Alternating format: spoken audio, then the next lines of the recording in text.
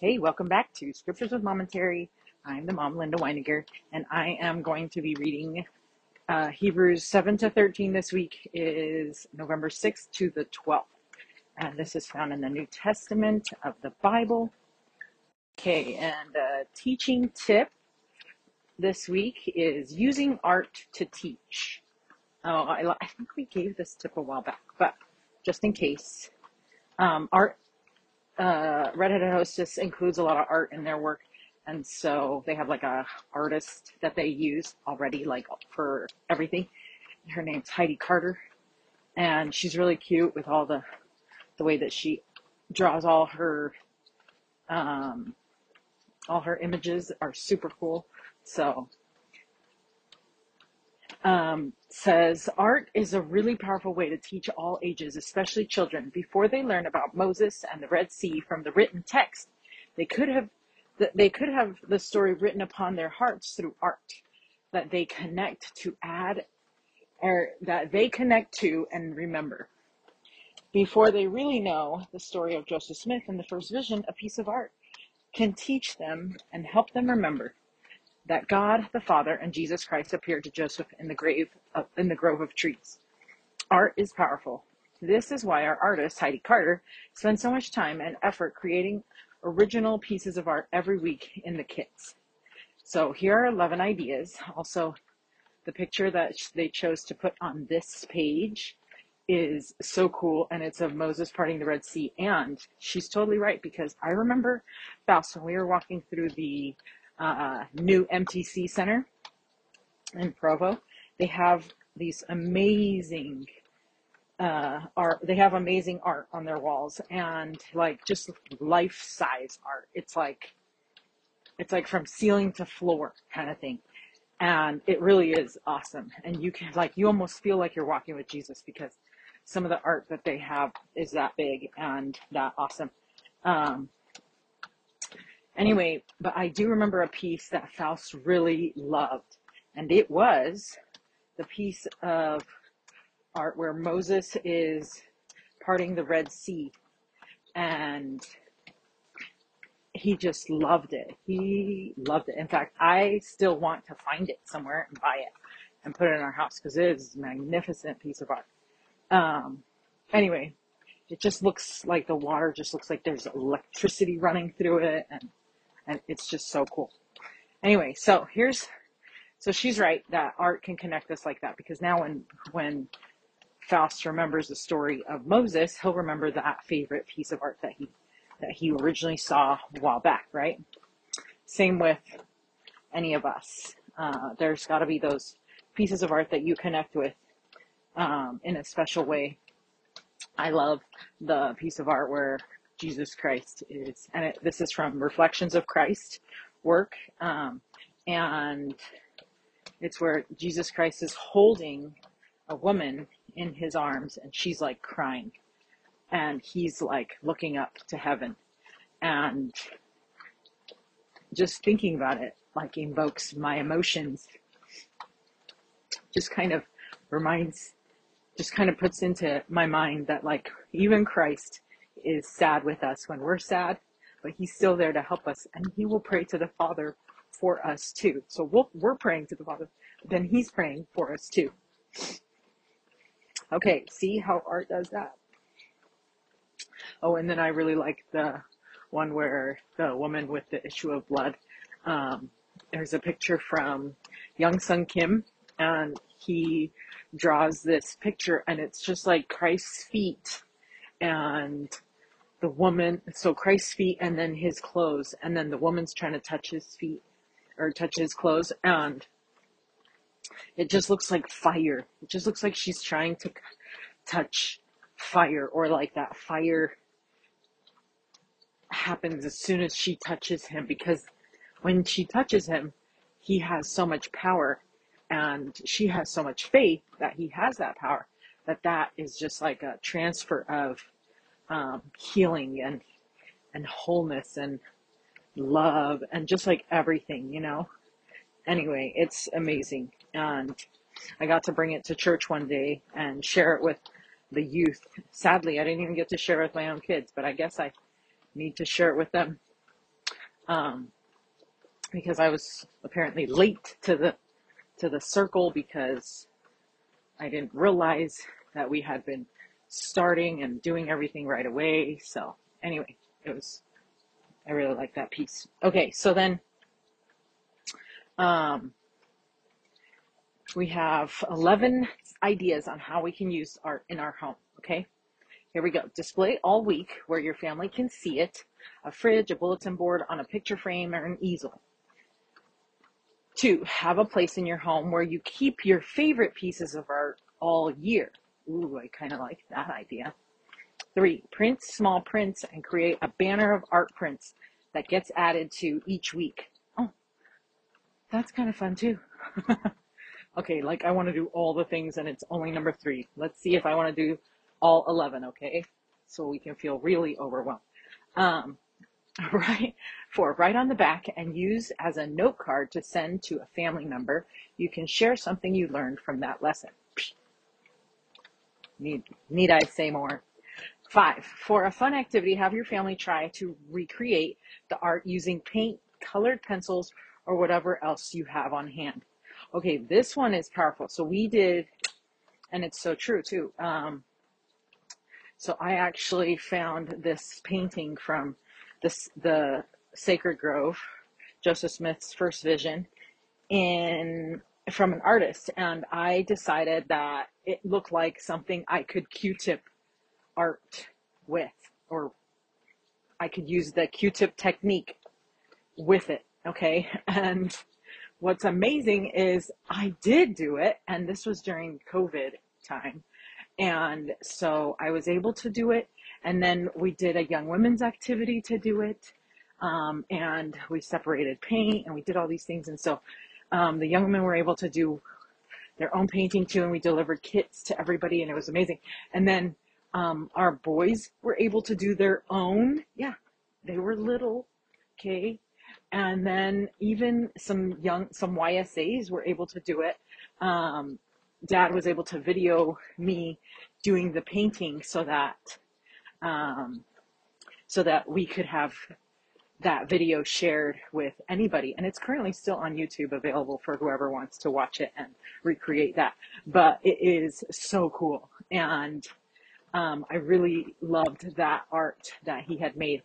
And I was like, hey, we can totally recreate that with Q-tip style painting. And it just like the Q-tip style painting I had just learned from my trip to Mexico with my Worth sisters. And I thought it was a really easy way to paint, and anybody could literally paint like that. So anyways, it was just really cool. And thought, hey, we could share this. And so, yeah, a lot of people have done that. In fact, even random other people, my friends that have seen that have done it and have like told me that they did it. So it is a great way to recreate art using paint, just like that, number 5. Okay. 6, put the art for that week on the fridge and put a sticky note for each family member around the picture with their name at the top of the sticky note. Challenge each family member to learn a personal lesson from the scripture story and write it on the sticky note by the end of the week. Hey, that's pretty cute. Also, everybody has a fridge that they can put stuff on, honestly. Okay, our fridge is not magnetic in the front. I I guess we could use a side, but it's not as much of a reminder. Okay, number 7, use a smaller print as handouts in a lesson. Well, I've done that many times, and in fact, we do that with our primary children, and we mail them a postcard every week or every month with the monthly art that they include in their kit. So that's amazing. And so you can use that. Number 8, if a story really applies to a specific child, hang it in their room as a daily reminder. Ooh, I like that. Somebody's here and just the Amazon person. Okay. Number 9, as you study that story with your family, write things you talked about, goals, things people said, etc., on the back of the art. Then keep the art in a folder as a record of your studies and also something your family can look through. Oh, cute. I like that. Okay, 10. For little children, each piece of art can be turned into puzzles. Oh, well, that's true. And then number 11, for older children, they can tape the piece of art onto a window and place a blank piece of paper over it and trace it. Oh, yeah, that's true.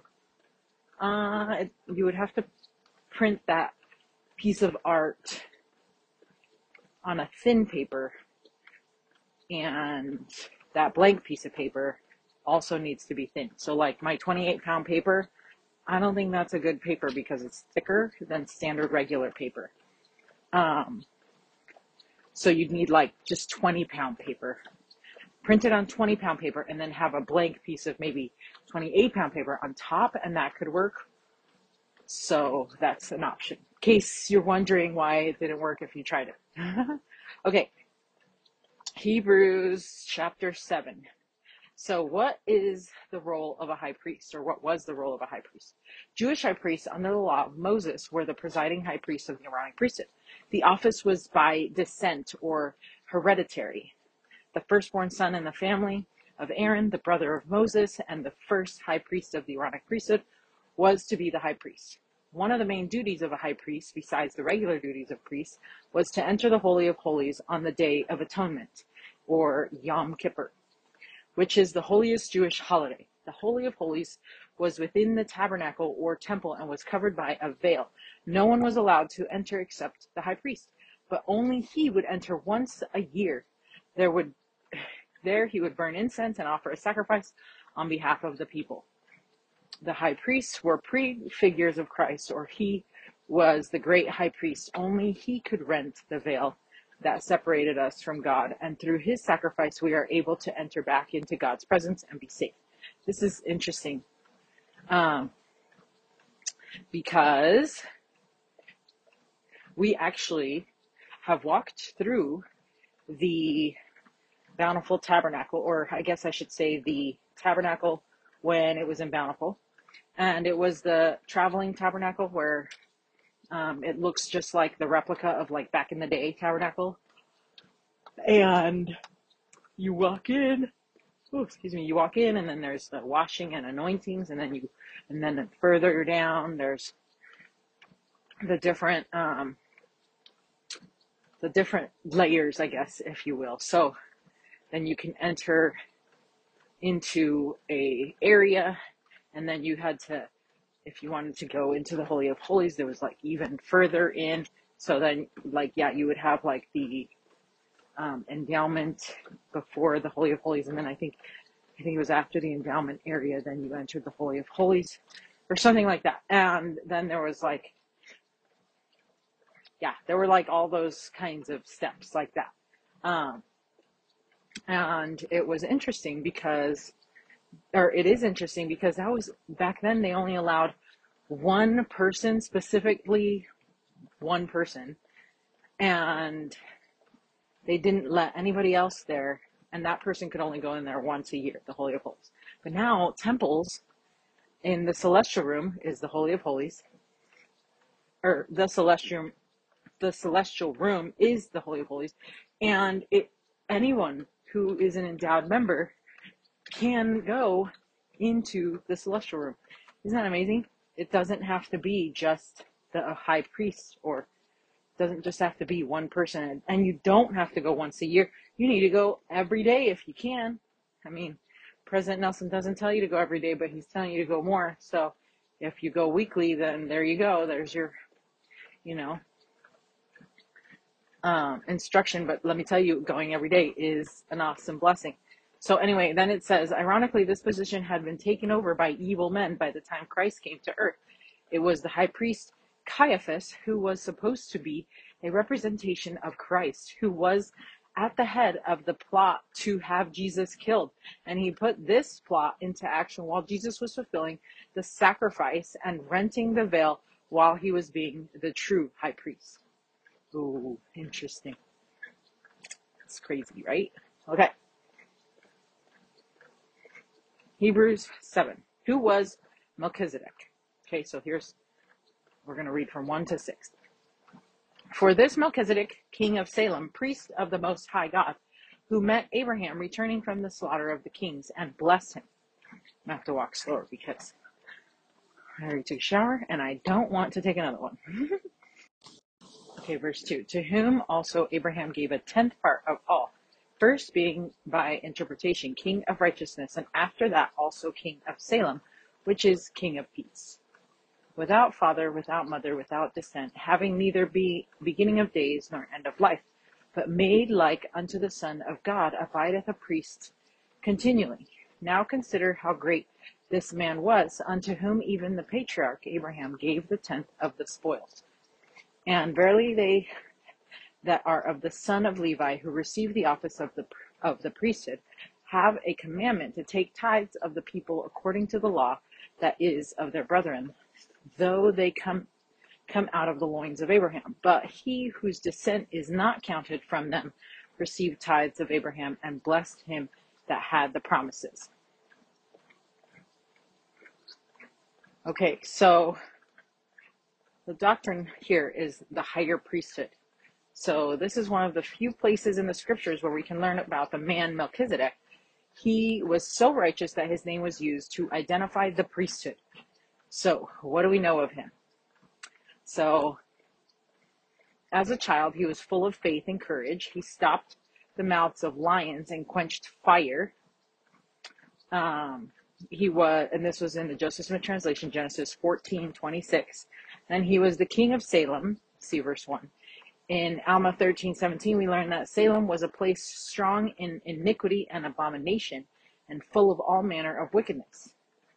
Melchizedek received the order of the priesthood and preached repentance, and the people responded and repented to such a degree that peace was established in the land. This is Alma 13:18.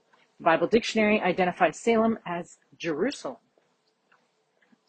Because of the peace he labored to achieve, he was called the Prince of Peace or King of Peace. The name Melchizedek is Hebrew. Malki or Melche means king, and Sedek or Zedek means righteousness. So the name Melchizedek means king of righteousness. Many prophets came before him and many after, but none were greater. It's Alma 13:19. And then he was the king during Abraham's day, and Abraham paid tithes to Melchizedek when Abraham returned from a military victory. That's found in Genesis 14:17-24. Enoch preceded Melchizedek, and Melchizedek's people were also translated. Oh, that's amazing. I don't think I ever knew that. So Enoch preceded Melchizedek, and Melchizedek's people were also translated. And that's found in the Joseph Smith translation, Genesis 14:34. It states, and his people wrought righteousness and obtained heaven and sought for the city of Enoch, which God had before taken, separating it from the earth, having reserved it unto the latter days, or the end of the world. Okay, that is awesome. And preceded means came before.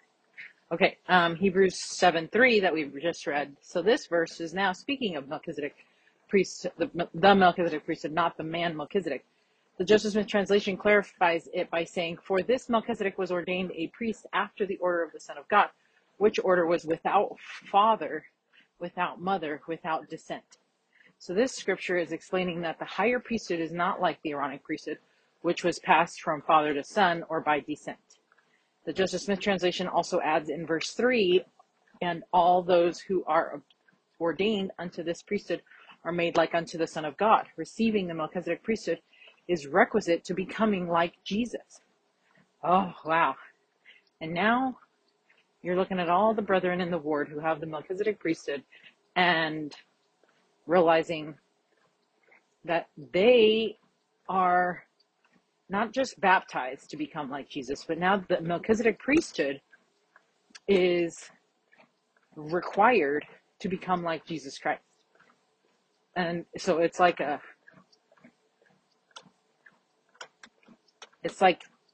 they're trying to be like Jesus even more, right? And when you have that extra power, you need to make sure that you're using it to help you become like Jesus Christ and not leaving it idle. Okay, let's see. Then we have verse 7. And without all contradiction, the less is blessed of the better. Melchizedek, so talking about the less is Abraham, and blessed of the better is Melchizedek. And here men that die receive tithes, but there he receiveth them of whom it is witnessed that he liveth. And as I may so say, Levi also, who received tithes, paid tithes to Abraham.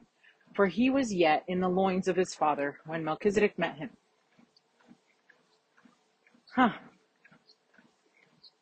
If therefore perfection were by the Levitical priesthood, for under it the people received the law, what further need was there that another priest should rise after the order of Melchizedek and not be called after the order of Aaron? So perfection comes through the Melchizedek priesthood.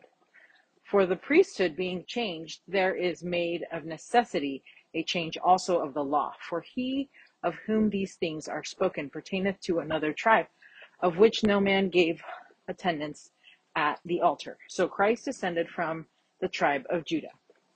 For it is evident that our Lord sprang out of Judah, of which tribe Moses spake nothing concerning priesthood.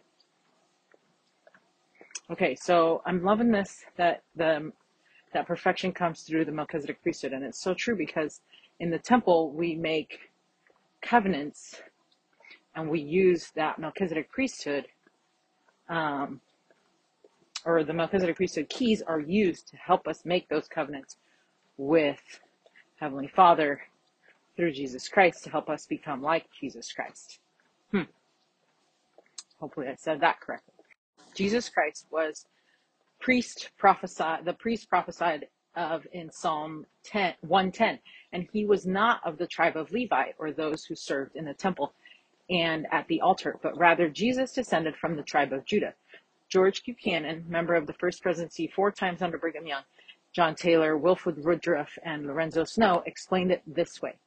The Jews entertained the idea that priesthood necessarily came through the tribe of Levi, and that the power and the authority thereof, that is, to minister in all things pertaining to the priesthood, were confined to that tribe, and that no one had the right outside of that tribe to officiate in the ordinances pertaining to God and to mediation between God and the people, or the people and God. But Paul very clearly proved in his reasoning with them that there was a priesthood higher than that which had been exercised by the descendants of Aaron. End quote. And that's found, that was from Elder George Buchanan, Joseph Smith, or Journal Discourses is where that was found. Okay, then verse 15 to 21 says, and it is yet far more evident for that after the similitude of Melchizedek there ariseth another priest, meaning Christ, who is made not after the law of a carnal commandment, but after the power of an endless life. For he testifieth, thou art a priest forever after the order of Melchizedek. For there is verily a disannulling of the commandment going before for the weakness and unprofitableness thereof. And for the law made nothing perfect, but the bringing in of a better hope did, by the which we draw nigh unto God. And inasmuch as not without an oath he was made priest, for those priests were made without an oath, but this with an oath by him that said unto him, the Lord swear and will not repent, thou art a priest forever after the order of Melchizedek. So this is the oath and covenant. And then for those priests that were made without an oath, that's the Aaronic is without an oath, I guess. Didn't know that. Okay, and then it says, now here Paul is addressing the specific prophecy. There will yet arise another priest that will hold this same priesthood, which is not the Levitical priesthood, which came because the people lived a carnal or lesser law, but a priesthood that is the power by which man and woman can gain endless lives, or more clearly, eternal life. Without the Melchizedek priesthood, man cannot gain eternal life. And if you think about it, without it, we can't receive the gift of the Holy Ghost. Without it, we cannot receive great and everlasting covenant of marriage. Without it, fathers and mothers could not be sealed to their children. And when these ordinances are performed by the power of the Melchizedek priesthood, they cannot be broken. And so Paul is pointing out to these Jewish Christians that abandoning the church where this priesthood is present is far more serious than they are realizing. He is opening their minds to the eternities. Then in verse 17, Paul quotes Psalm 110:4, which is the Old Testament prophecy that the Jews should know. And Joseph Smith explained these same doctrines in this manner. So two priesthoods, okay? Quote, the power of the Melchizedek priesthood is to have the power of endless lives, for the everlasting covenant cannot be broken. What was the power of Melchizedek? 'Twas not the priesthood of Aaron, which administers in outward ordinances and the offering of sacrifices. Those holding the fullness of the Melchizedek priesthood are kings and priests of the Most High God, holding the keys of power and blessings. The Melchizedek priesthood holds the right from the eternal God and not by descent from father and mother, and that priesthood is as eternal as God himself, having neither beginning of days nor end of life. All priesthood is Melchizedek, but there are different portions or degrees of it. All the prophets had the Melchizedek priesthood. End quote. Oh, nice. Joseph Smith, Teachings of the Presidents of the Church, chapter 8, the everlasting priesthood. Okay. And then we have verse 22. By so much was Jesus made a surety of a better testament. And then 23, and they truly were many priests, because they were not suffered to continue by reason of death. But this man, because he continueth ever, hath an unchangeable priesthood. Wherefore he is able also to save them to the uttermost that come unto God by him, seeing he ever liveth to make intercession for them. For such an high priest became us, who is holy, harmless, undefiled, separated from sinners, and made higher than the heavens, who needeth not daily, as those high priests, to offer up sacrifice, first for his own sins, and then for the people's. For this he did once, when he offered up himself. For the law maketh men high priests, which have infirmity, but the word of the oath, which was since the law, maketh the Son, who is consecrated forevermore.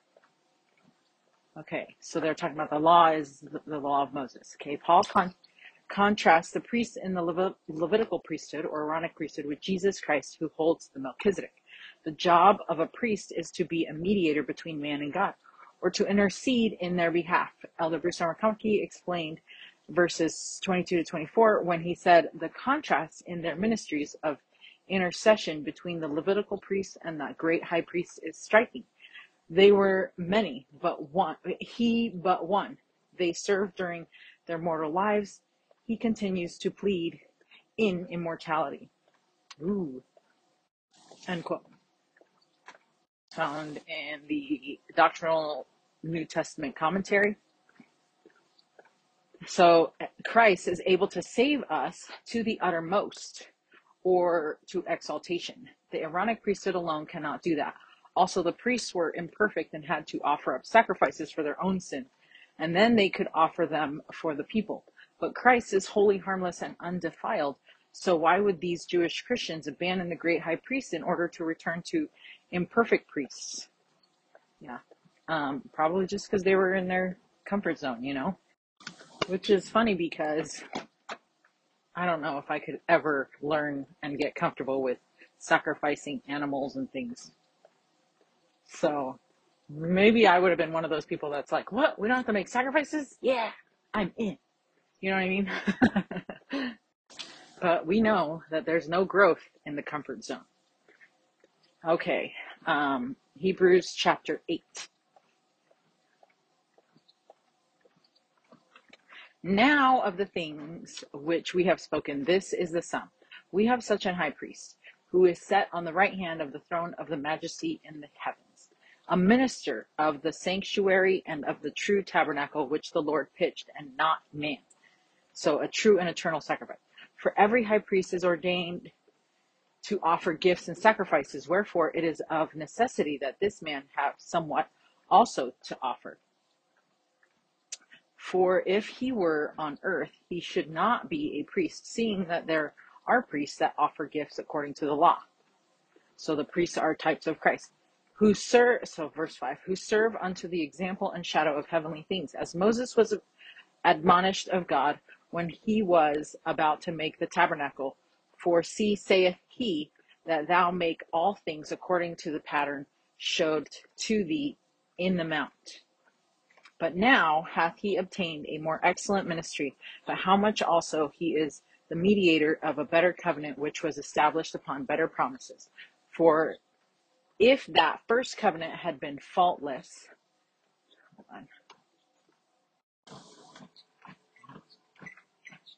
then should no place have been sought for the second. So the gospel in its fullness. For finding fault with them, he saith, behold, the days come, saith the Lord, when I will make a new covenant with the house of Israel and with the house of Judah, not according to the covenant that I make with their fathers in the day when I took them by the hand to lead them out of the land of Egypt, because they continued not in my covenant, and I regarded them not, saith the Lord.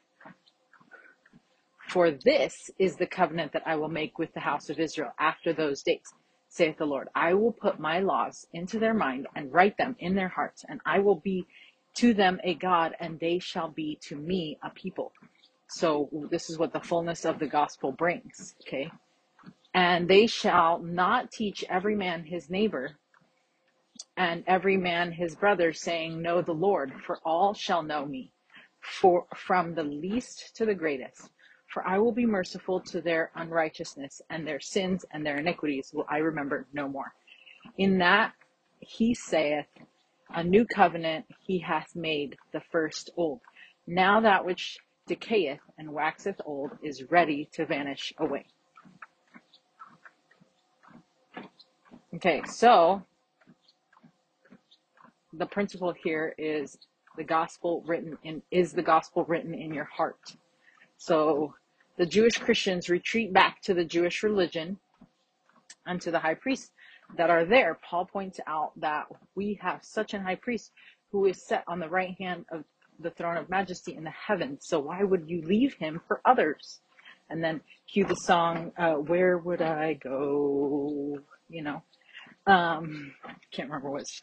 It's from the Lamb of God though, but you remember which song it is. Okay, the explanation about priests on the overview page this week will provide you with the understanding needed for verses 1 to 6.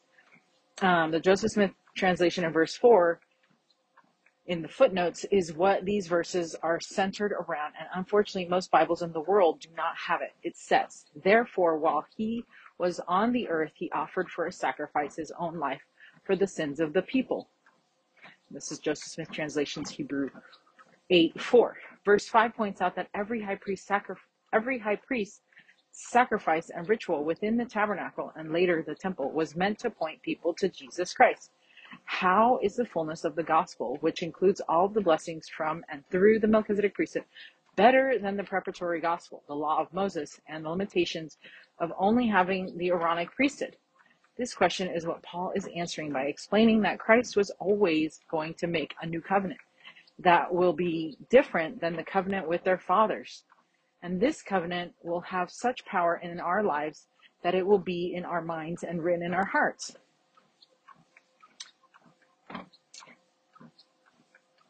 And this promise extends to the least to the greatest. Paul is pointing out that the fullness of the gospel and the power of the ordinances available to us through the Melchizedek priesthood provides us with what we need to truly come to know the Savior. All of us, from the least to the greatest. Elder D. Todd Christofferson explained it like this. So, quote, so it is in the church today, joined in faith, we teach and edify one another and strive to approach the full measure of discipleship, the measure of stature of the fullness of Christ. We strive to help one another come to the knowledge of the Son of God, until that day when they shall teach no more every man his neighbor, saying, Know the Lord, for they shall all know me, from the least of them unto the greatest of them, saith the Lord. End quote. Elder D. Todd Christofferson, October 2015 General Conference. So I love that the Lord understands his people.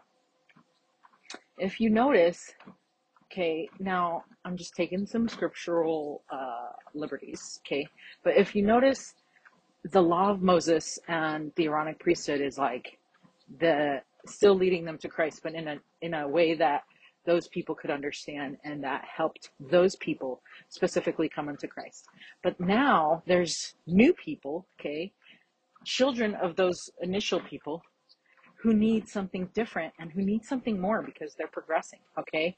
And, I bet that back in the day, they would talk about the rising generation, just like they talk about the rising generation now, and how those children needed a little bit more to help them come unto Christ, and that Christ saw that they were ready, and Heavenly Father thought that they were ready to receive Christ and to receive that new covenant, which is, and that new priesthood, which was the Melchizedek priesthood. And, clearly he was preparing them, right? And so when you're preparing somebody for something else, you're going to give, like, you kind of prepare them like, hey, what do you do when you prepare to get a present? What do you do to prepare to eat dinner, right? Well, you set the table and you do all these things to make it look nice. And you do, we don't do that all the time, but you know what I'm saying? I'm just like giving an example. So you prepare it, right? And it looks nice. And then it was prepared so that you could have dinner. So you could have the actual meal, right? It's like one step. And so that's why it seems a little bit crazy to Paul, because it's like, are you kidding? Like, we were preparing. And that's what, now we have the Melchizedek priesthood. This is going to be better. This is better than just preparing for the Melchizedek priesthood. This is better than just preparing for Christ. Now we have Christ. Okay. So it was hard for them to figure that out. Cause when you set the table, it looks so nice. You don't want to ruin it with like food, because then you have to go do the dishes. So yeah, there's more responsibility once the dinner comes, but but it's worth it, because then you get to eat, right? And you get to fill yourself. But what I was going to say is, I can kind of see that pattern also, like, not that they have changed the priesthood or anything like that in these days, but in our day, when we were going to the temple was, let's give an example, like the temple sessions say certain words, and the temple, or I should say the temple ordinances for the endowment session or for the initiatory ordinance. Okay, so those ordinances had specific words being shared with us, and they were supposed to bring us closer to Christ, right?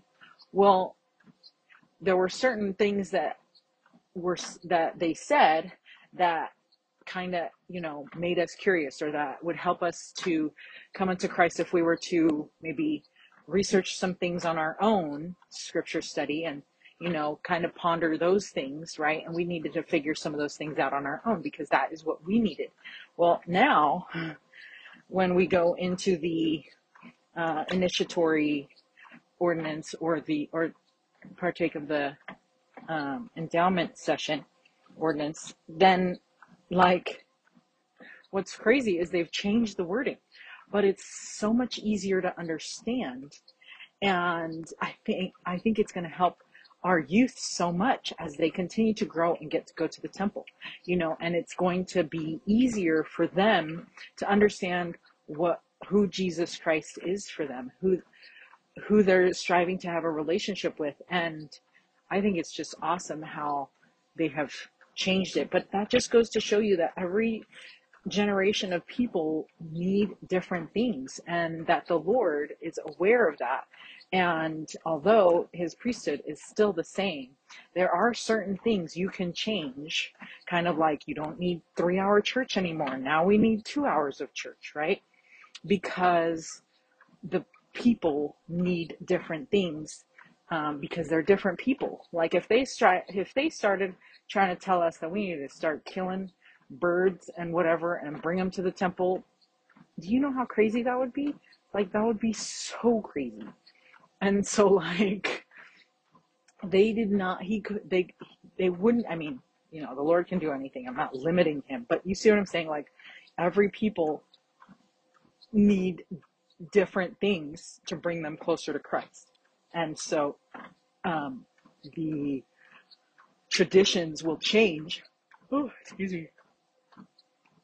The traditions will change, but the Melchizedek priesthood is always going to stay the same. Does that make sense? But they're going to try and make it, the Lord's always going to try and make it easier for us to come unto him. So he's being mindful of those, of our youth and of the people that we are raising, so that he can, you know, consecrate all the things that we are doing, and maybe all the things we're not doing, and help, you know, compensate for that, and then help them come closer to him through those I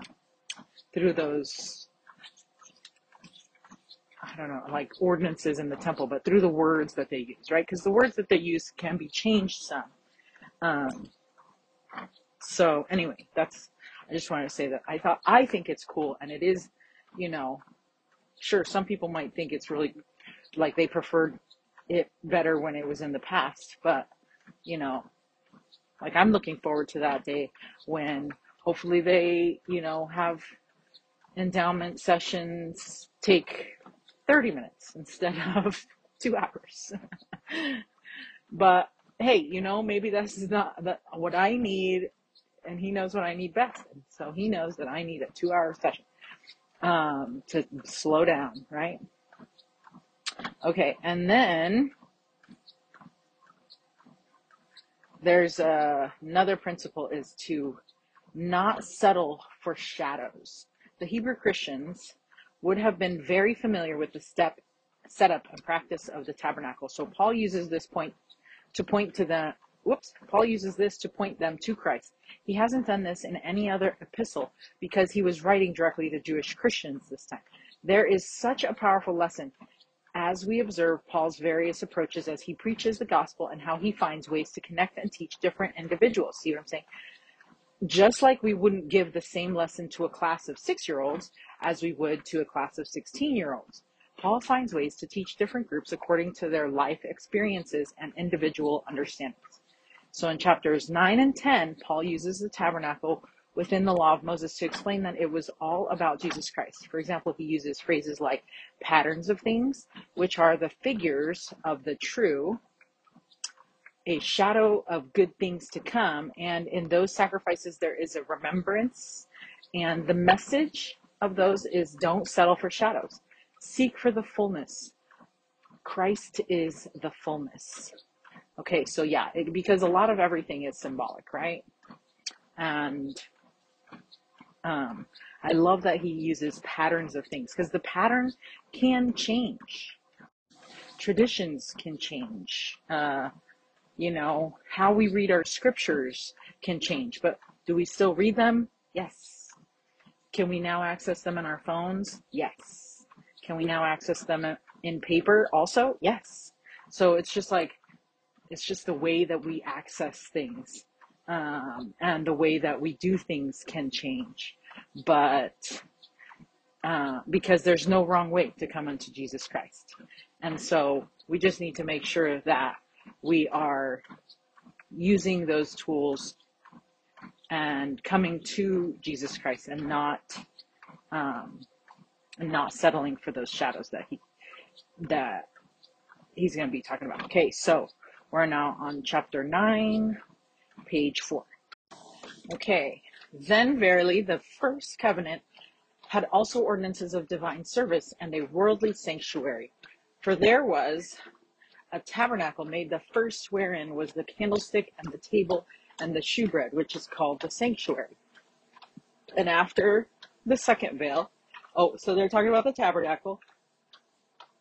And after the second veil, the tabernacle, which is called the holiest of all, which had the golden censer and the ark of the covenant overlaid round about with gold, wherein was the golden pot that had manna, and Aaron's rod that budded, and the tables of the covenant. And over it, the cherubims of glory, shadowing the mercy seat, of which we cannot now speak particularly. Now, when these things were thus ordained, the priests went always into the first tabernacle, accomplishing the service of God. But into the second went the high priest alone, once every year, not without blood, which he offered for himself and for the heirs of the people. The Holy Ghost is signifying that the way into the holiest of all was not yet made manifest, while as the first tabernacle was yet standing. So this is a similitude of what is yet coming, which was a figure, or similitude, like I said, for the time when then present, in which were offered both gifts and sacrifices that could not make him that did the service perfect, as pertaining to the conscience, or the soul, which stood only in meats and drinks and divers washings and carnal ordinances imposed on them until the time of the Reformation.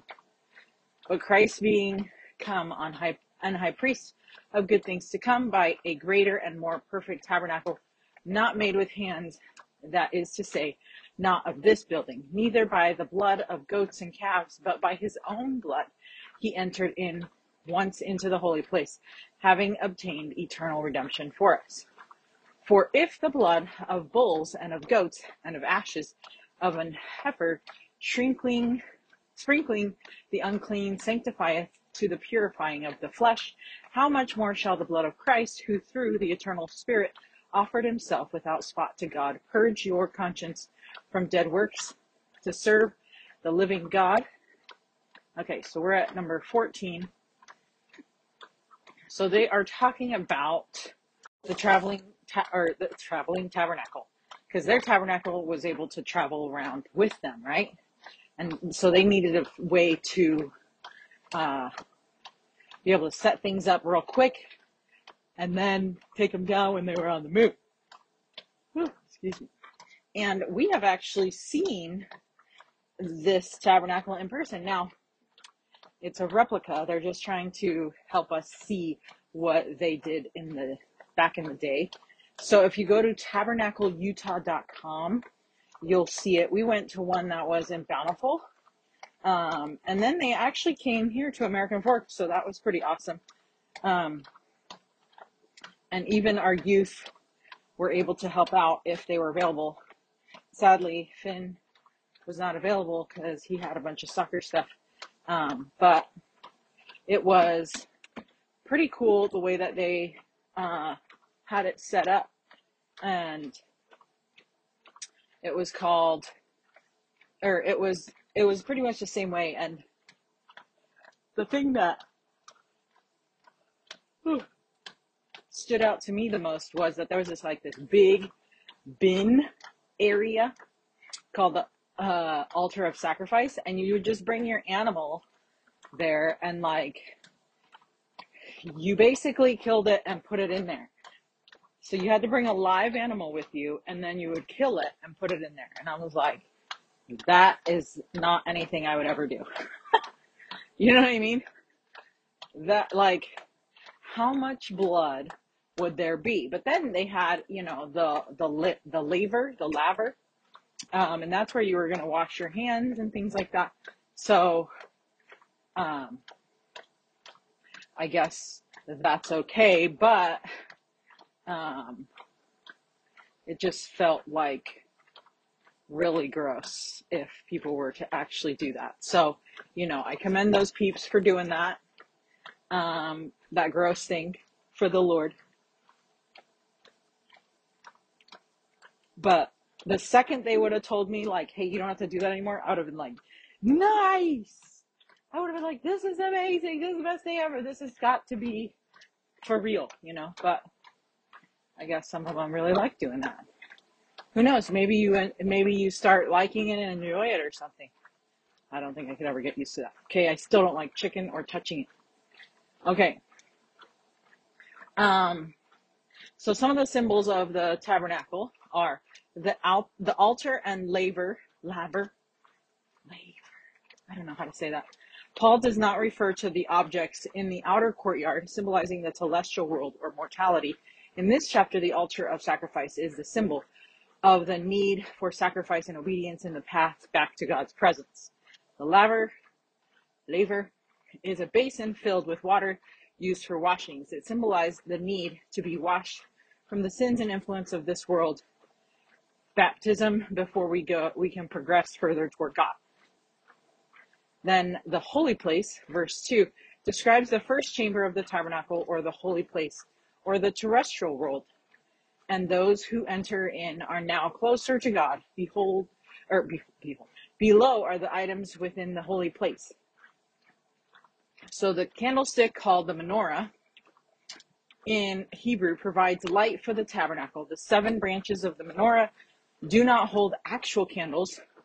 The top of each of the branches contains a bowl that is filled with pure olive oil that has been consecrated. A wick placed in each bowl is lit to provide light for the tabernacle. The light coming from the menorah symbolizes the perfect or pure light of the Holy Ghost, who bears witness to truth and shows the way back to God. The table of shewbread, the table spoken of by Paul, is often referred to as the table of shewbread. 12 loaves of bread are placed on the table in 2 stacks. While the Bible does not mention it, most scholars in Jewish traditions believe that wine was also placed upon the table.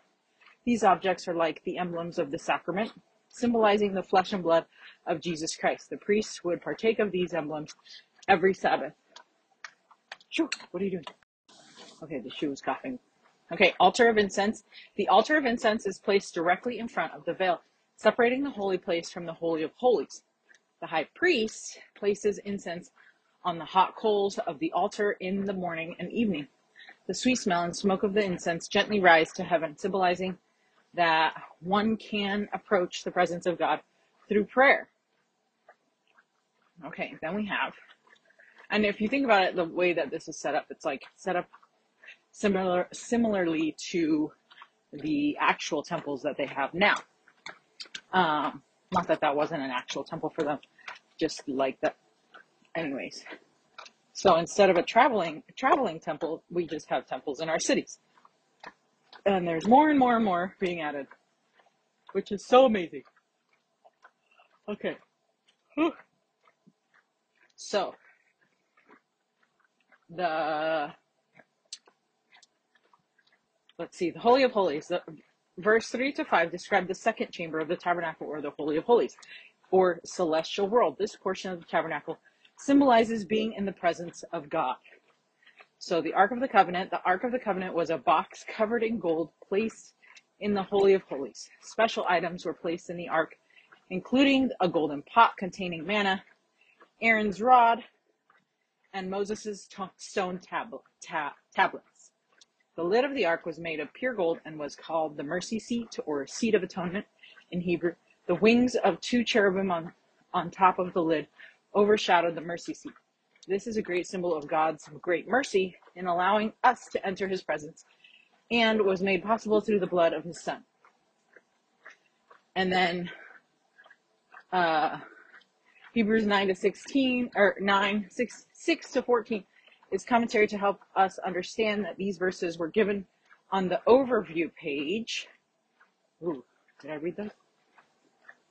But once we can understand the role of the Jewish high priest, we can understand these verses where Paul is pointing out that the Jewish high priests were each a figure of Jesus Christ, and how he would come and bring a great and more perfect tabernacle that could make it so that we could all enter into God's presence rather than only the high priest having that privilege.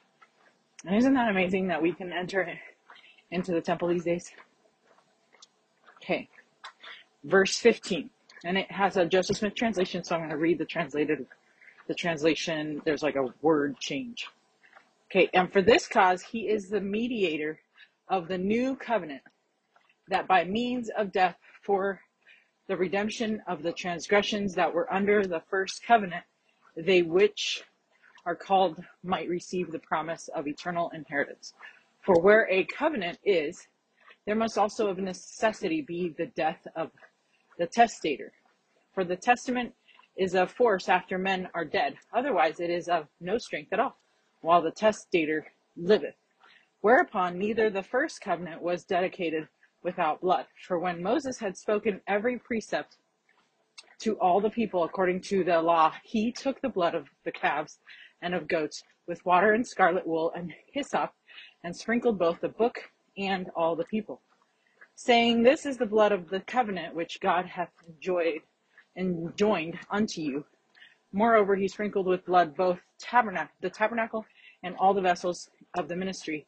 And almost all things are by the law purged with blood, and without shedding of blood is no remission.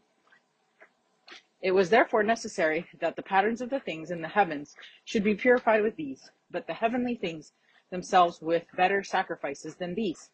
For Christ is not entered into the holy place made with hands, which are the figures of the true, but into heaven itself, now to appear in the presence of God for us, nor yet that he should suffer himself often as the high priest entereth into the holy place every year with blood of others. For then must he often have suffered since the foundation of the world, but now once in the meridian of time hath he appeared to put away sin by the sacrifice of himself. And as it is appointed unto men once to die, but after this judgment, so Christ was once offered to bear the sins of many, and unto them that look for him shall he appear the second time without sin unto salvation. Okay. So everything typifies of Christ. Everything points to Christ. And he says, for this cause, or because of this, or because Jesus Christ has given his blood, we can all enter into the presence of God. Therefore, he is the mediator of the new covenant. Note, Joseph Smith translation changes all references of testament to covenant. A mediator is one who goes between two parties and brings them into reconciliation, and it is through Jesus Christ that we can be brought back to Christ's presence in a sanctified state, and therefore receive the promise of eternal inheritance. A testator is one who has given a will or leaves something for others to inherit. So verses 16 and 18 explain the simple fact that no one can take hold of the promises of the testator until they die. Jesus Christ promised many things through his atonement, and it was put into full effect when he died and was resurrected. So since the law of Moses was a shadow of things to come, sacrifices were also required within that law. Every blood sacrifice offered pointed to the great and last sacrifice. Okay, the Bible dictionary explains what sacrifices is. It says, quote, soon after Adam and Eve were cast out of the Garden of Eden, the Lord gave them the law of sacrifices, which included offering the firstlings of their flocks in a similitude of the sacrifice that would be made of the only begotten Son of God. Thereafter, whenever there were true believers on the earth with priesthood authority, sacrifices were offered in that manner and for that purpose. This continued until the death of Jesus Christ, which ended the shedding of blood as a gospel ordinance, end quote. Okay, from Bible Dictionary. Just so you know, I still would have done those sacrifices, but it would have been so painful for me to do those. And the only reason why I would do them is because I love Jesus Christ. And that is what he asked of us back then. But don't you know that I would have been like, when is he coming? Like, do I need to make this sacrifice this coming week? Because I am hoping he's going to be here before then. I would have been one of those peeps wishing upon the first coming so fast. Which I know some of us now wish that the second coming would come. But at the same time, I kind of don't want the second coming to come. I'm a procrastinator, and so I feel like there would have been a lot more things that I would have wanted to do before he comes. So that's what I'm trying to do. All those last things, right? Okay. Then We have Paul again teaches that all the sacrifices within the law of Moses and that was a part of the tabernacle were patterns of heavenly things or the fullness of the gospel. For Christ did not literally enter the most holy place in the tabernacle, but he entered into the most holy place, which is the presence of God. The Mosaic sacrifices had to be made every year during the Day of Atonement or Yom Kippur, which pointed to the ultimate and eternal sacrifice that only needed to be made once. Also, note in verse 26 that the Joseph Smith translation changes in the end of the world to the meridian of time. Christ appeared the first time as a man of sorrows, bearing the sins of many. But he will come a second time, not as a sin offering, but to receive the righteous. Love that. Okay. So now we're on Hebrews chapter 10. Moving right along. The chapter 10 is pretty long, like chapter 9 was. Oh, but since we're taking a break for a second in between chapters, just want to let you know that Faust is finally feeling a little bit better. He went to school today. He did go yesterday too, but it was only for a half day. And then this weekend, meaning tomorrow, Saturday, November 4th, we have Clark's very first private screening of Renaissance Kid, the movie, and we're so excited. Right now I'm in the middle of pressing a bunch of hoodies and shirts and gonna make some stickers, and it's just gonna be awesome. We ordered some backdrops and one of them came. The other one, well, we had to order the one that was done sooner for locally, because the other one that was coming from Atlanta, well, I don't think it's going to be here in time. So we'll see. They totally promised me it was going to be in my hand today. So far my hands are empty. So I'm hoping to get some kind of a refund of something because they didn't come in time and I had to go buy another one. Anyways, but I'm glad that I did. And that way it was able to, that way we had something, you know. Anyways, and then yesterday Dad got back from the American Film Market, which he says that maybe it wasn't super worth it, but I think it was super worth it.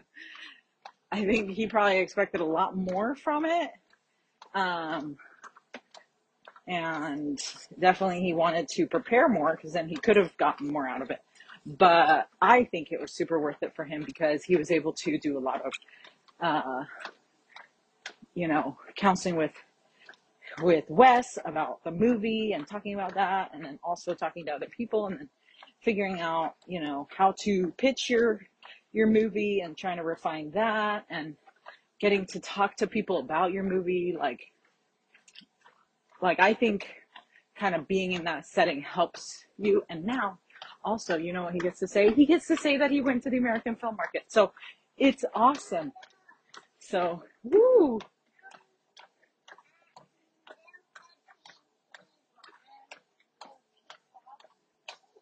Oh, I love it. Good job, Miss.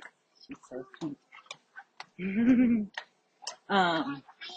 Anyway, so those are my thoughts on it. You can ask him about what his thoughts were on the American Film Market, but I think it was super worth it for him to go.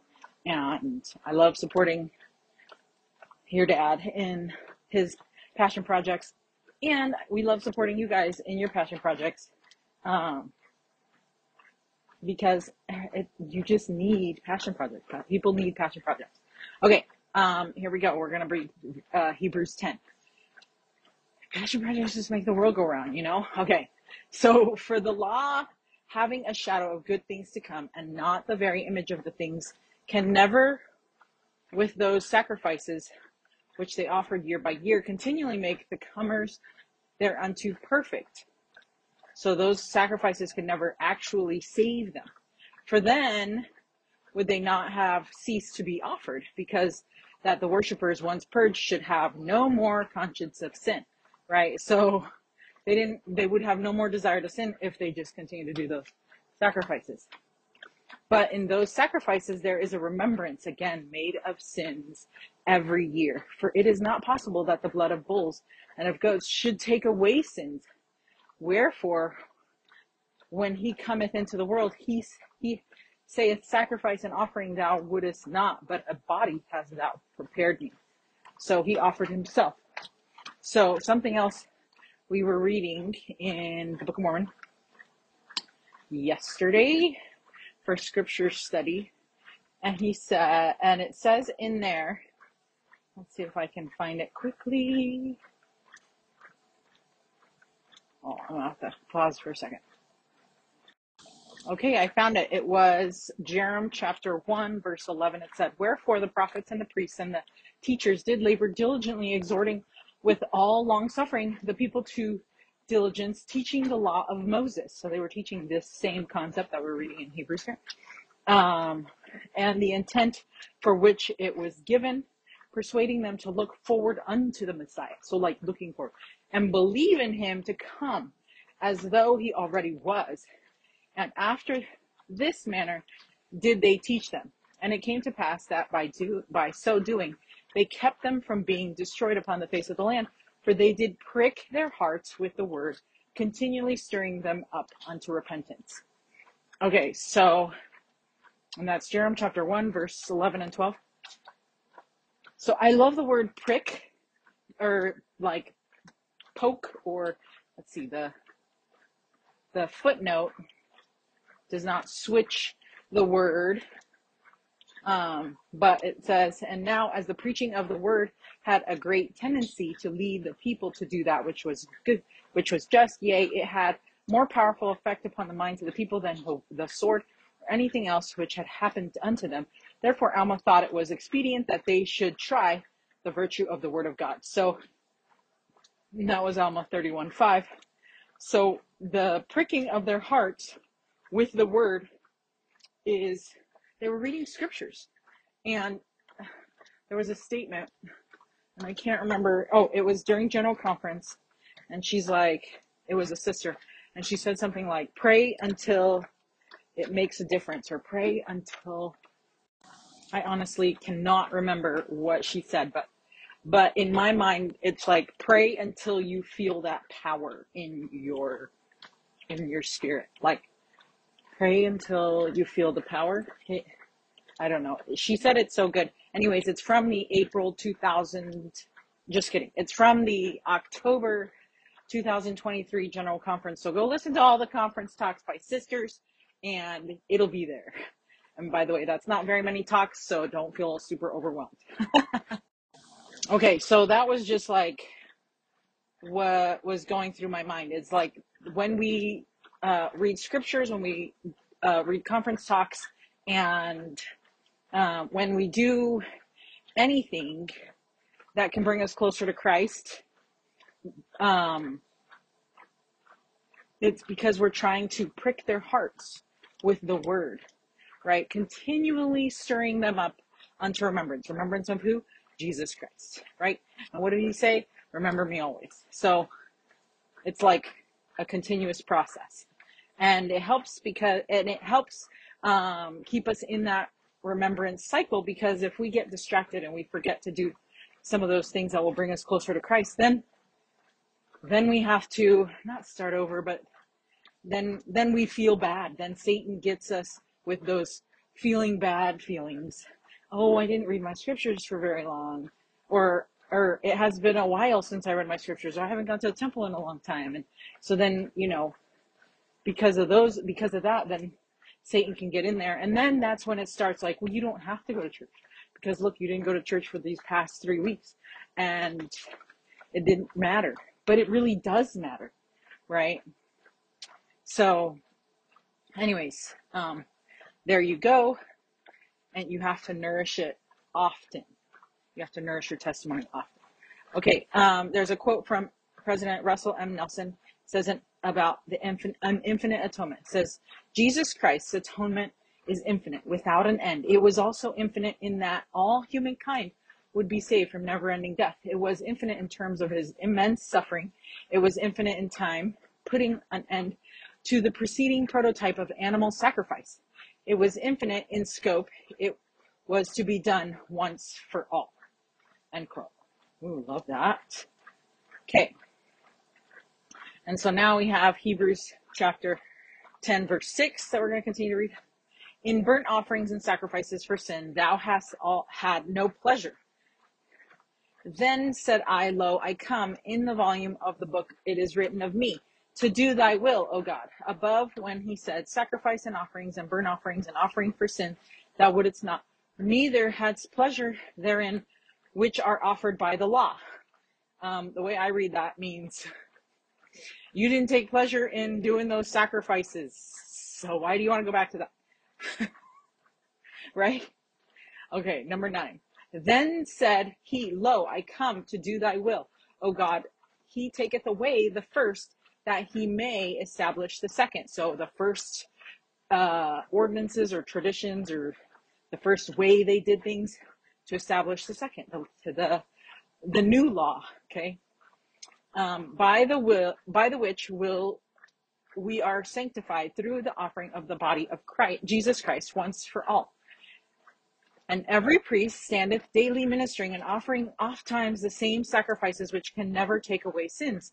Yeah, because they were offering these sacrifices, and it doesn't take away your sin. It just reminds you of the sacrifice of Jesus Christ, which, when we come unto Jesus Christ, he's the one who can take away our sins, right? And so it's just like the sacrificing was just a reminder of who you are actually supposed to think of. But I would probably be more distracted with all the blood everywhere than that. So, it's, again, still so glad I'm born in these latter days so that I didn't have to do that. Okay, verse 12. But this man had, after he had offered one sacrifice for sins, forever sat down on the right hand of God, from henceforth to reign until his enemies be made his footstool. For by one offering he hath perfected forever them that are sanctified, whereof the Holy Ghost also is a witness to us. For after that he had said before, this is the covenant that I will make with them after those days, saith the Lord. I will put my laws into their hearts, and in their minds will I write them. And their sins and iniquities will I remember no more. Now, there were remission or forgiveness of these is, there is no more offering for sin. The sin is forgiven, so nothing more is required. Having therefore, brethren, boldness to enter into the holiest by the blood of Jesus, by a new and living way, which he hath consecrated for us through the veil, that is to say, his flesh. And having an high priest over the house of God, let us draw near with a true heart and full assurance of faith, having our hearts sprinkled from an evil conscience and our bodies washed with pure water. Let us hold fast the profession of our faith without wavering, for he is faithful that promised. Okay, hold on. Just to throw this out there, I'm just having this thought. So if the Jewish people didn't let go, or they really loved their tradition because of all the things they had to do, and then they didn't believe that Jesus Christ came. Now, this is just a question. Shouldn't they then still be offering up sacrifices and killing animals? Like, I don't get it. Like, who switched this? I don't know. Well, I guess I don't know hardly any Jewish people, so I can't really say. But I might need to look this up. Do current Jews currently offer animal sacrifices to God? Now, think about this, okay? Because if they don't, right now, who is the one that released them from that covenant, right? It would only be God, Jesus Christ. But if they were released from that covenant, I thought that they didn't believe in Jesus Christ, and they don't believe that he came. And so how could they be released from that responsibility, that covenant, that they still need to do those animal sacrifices? Do you see how confusing it could be? I need to look it up for sure, but it feels like all the Jewish people need to just be members of the Church of Jesus Christ of Latter-day Saints, or be members of completely different faith than be a Jew because, or than being Jewish because nobody offers sacrifices these days. I mean, maybe there are people that still do that. I'm like super interested to know. Okay, I had to go look it up. It's just a Wikipedia thing that I found, but it says, with the destruction of the Second Temple in Jerusalem by the Romans, the Jewish practice of offering korbanot, or I guess sacrifices,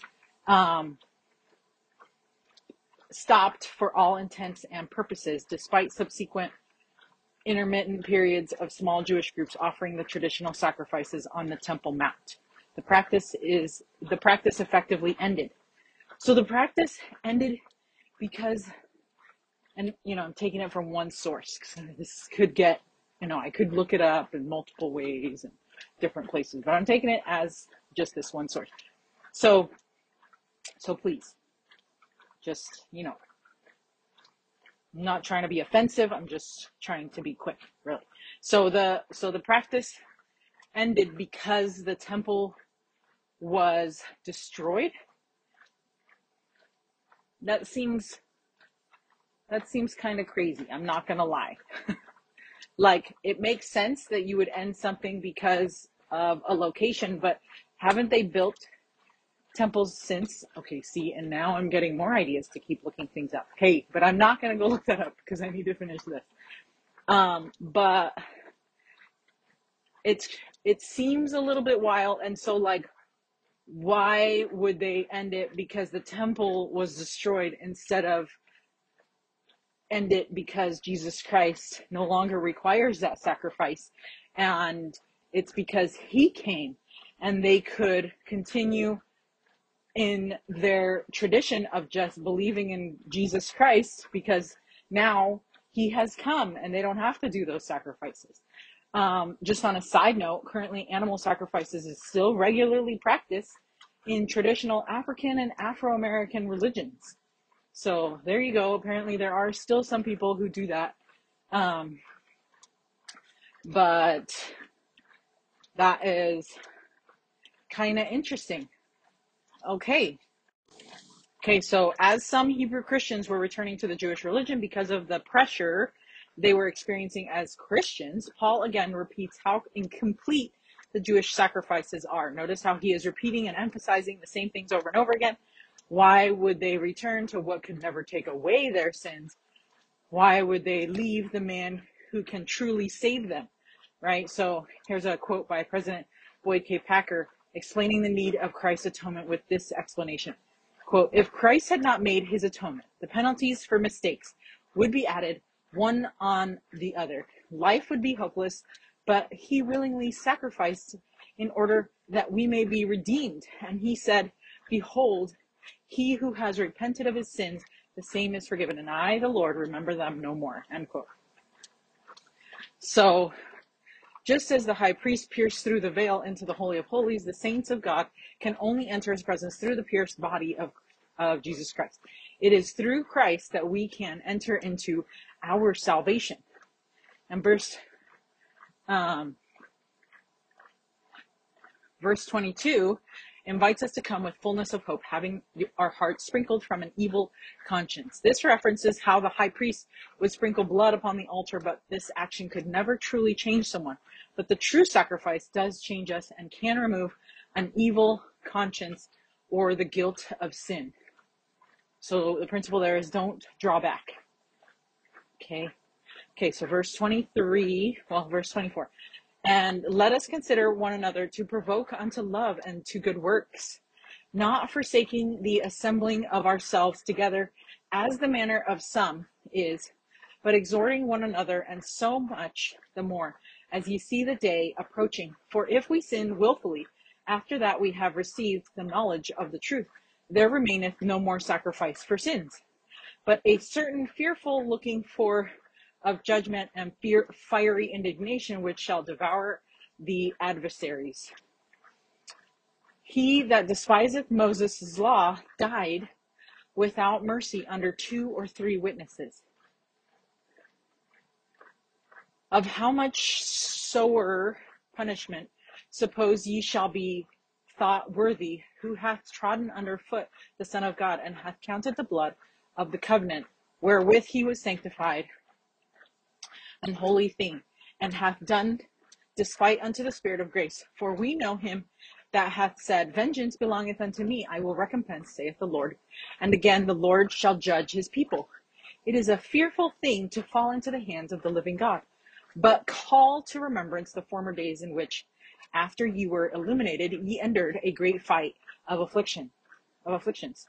Partly whilst ye were made a gazing stock or public spectacle by both reproaches and afflictions, and partly whilst yet became companions of them that were so used.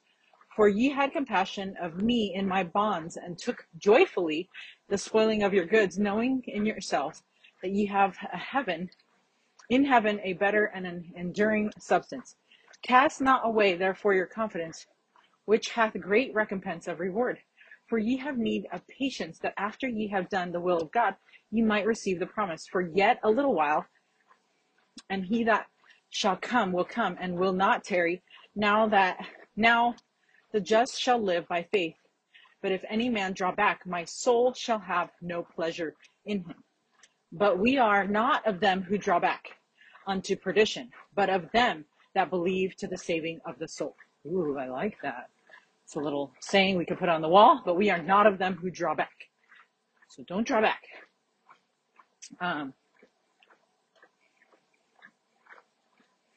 There's a quote from Elder Dale G. Renlund. It says, while God promises to freely forgive, willfully singing and counting on the Savior's mercy to allow easy repentance is abhorrent to God. Elder Richard G. Scott said, the joyful news for anyone who desires to be rid of the consequences of past poor choices is that the Lord sees weaknesses differently than he does rebellion. Whereas the Lord warns that unrepented rebellion will bring punishment, when the Lord speaks of weaknesses, it is always with mercy. I love that. October 2016 General Conference. And he apparently quoted Elder Richard G. Scott saying that in his talk called Personal Strength Through the Atonement of Jesus Christ in the Ensign or Liahona of November 2013. Love that. So don't sin on purpose, because that's dumb. Okay. And bad for you. Like bad for your soul. You know how some things are bad for your body? Yeah, that's bad for your soul. Okay. Paul tells the Hebrews to remember and to think back to the days when they were illuminated. If you have forgotten, then remember again. Remember how you have fought before. Don't lose sight of that. Don't draw back. Elder Jeffrey R. Holland gave a BYU Devo talk titled after verse 35. It is titled, Cast not away, therefore, your confidence.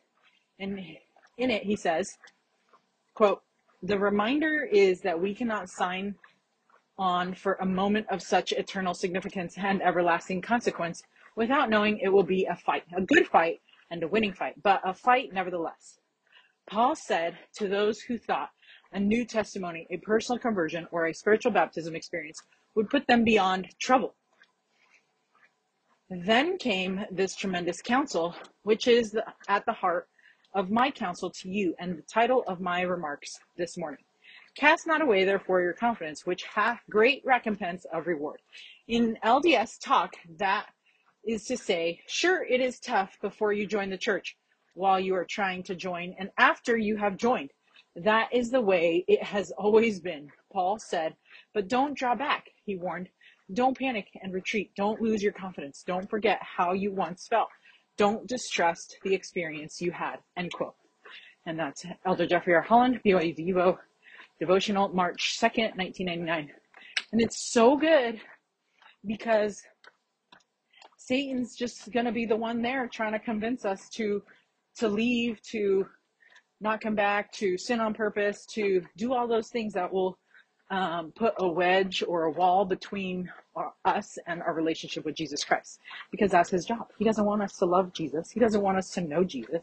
He doesn't want us to do anything that Jesus said, because he knows that it will just bring us closer to Jesus, because our life will be easier than following him, even though his message is that it's easier to follow him, which is not. It's darker, more complicated, and it's the worst. So anyways, I love that. And okay, guess what? I found the quote that I was looking for, and it was about prayer. Remember, I was trying to say it was during the General Conference of October 2023. It was a sister. She said, unfortunately, the memory of eating the fruit is not enough. We need to partake again and again in ways that reposition our lens and connect us to the heavenly overview by opening up the scriptures, which are filled with light, to chase away the darkness. Now, this part's the part that I really like. Staying on our knees until our casual prayer turns mighty. This is when hearts soften and we begin to see as God sees, end quote. And this was from Sister Tamara W. Runia, and General Conference, October 2023. Anyways, I wanted to make sure. I was trying to find it, and I'm so glad I turned right to it, or I should say clicked right to it. So I was able to share it with you. So yeah, stay on your knees until your casual prayer turns mighty. And she talked about the overview effect also, that kind of lessens our anxiety. And you guys know about how I love staying in high-rise buildings when we travel, because it helps me have that overview effect, and it helps me to realize that my problems are small and they're not that big, and I just need to take a step back. So anyway, we are now on Hebrews chapter 11, page 7. Okay, guess what just happened? We just had the private screening for Renaissance Kid, and it was so surreal and amazing and fantastic to be there and experience that kind of whole thing. I don't even know how to explain it. It was just awesome. So proud of you, hubbies, for putting yourself out there, putting your ideas and your dreams out there and making things happen. Like, you're just an inspiration to all of us, and I'm so glad that you were able to bring so many awesome people together for such a great cause.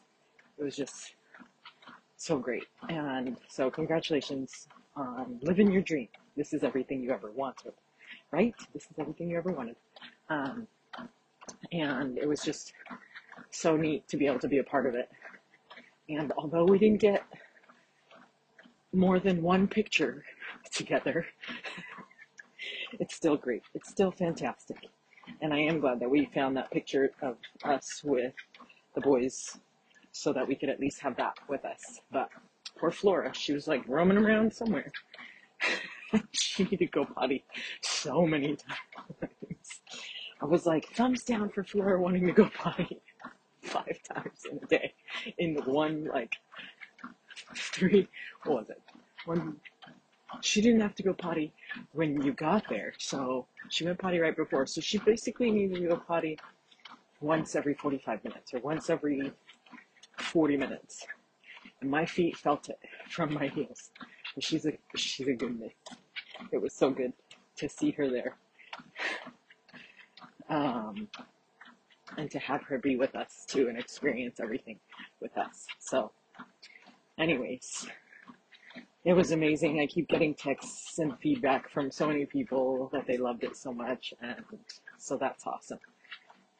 Okay, so we're back. I could talk forever about Renaissance Kid and all the good that you've done with that. I was talking to you. And I'm so glad that Finn was able to be part of it in the movie screen, and I'm glad that Fausti was able to actually help us. He was a little cameraman, and also that we could throw some pictures up there of him. That was fun.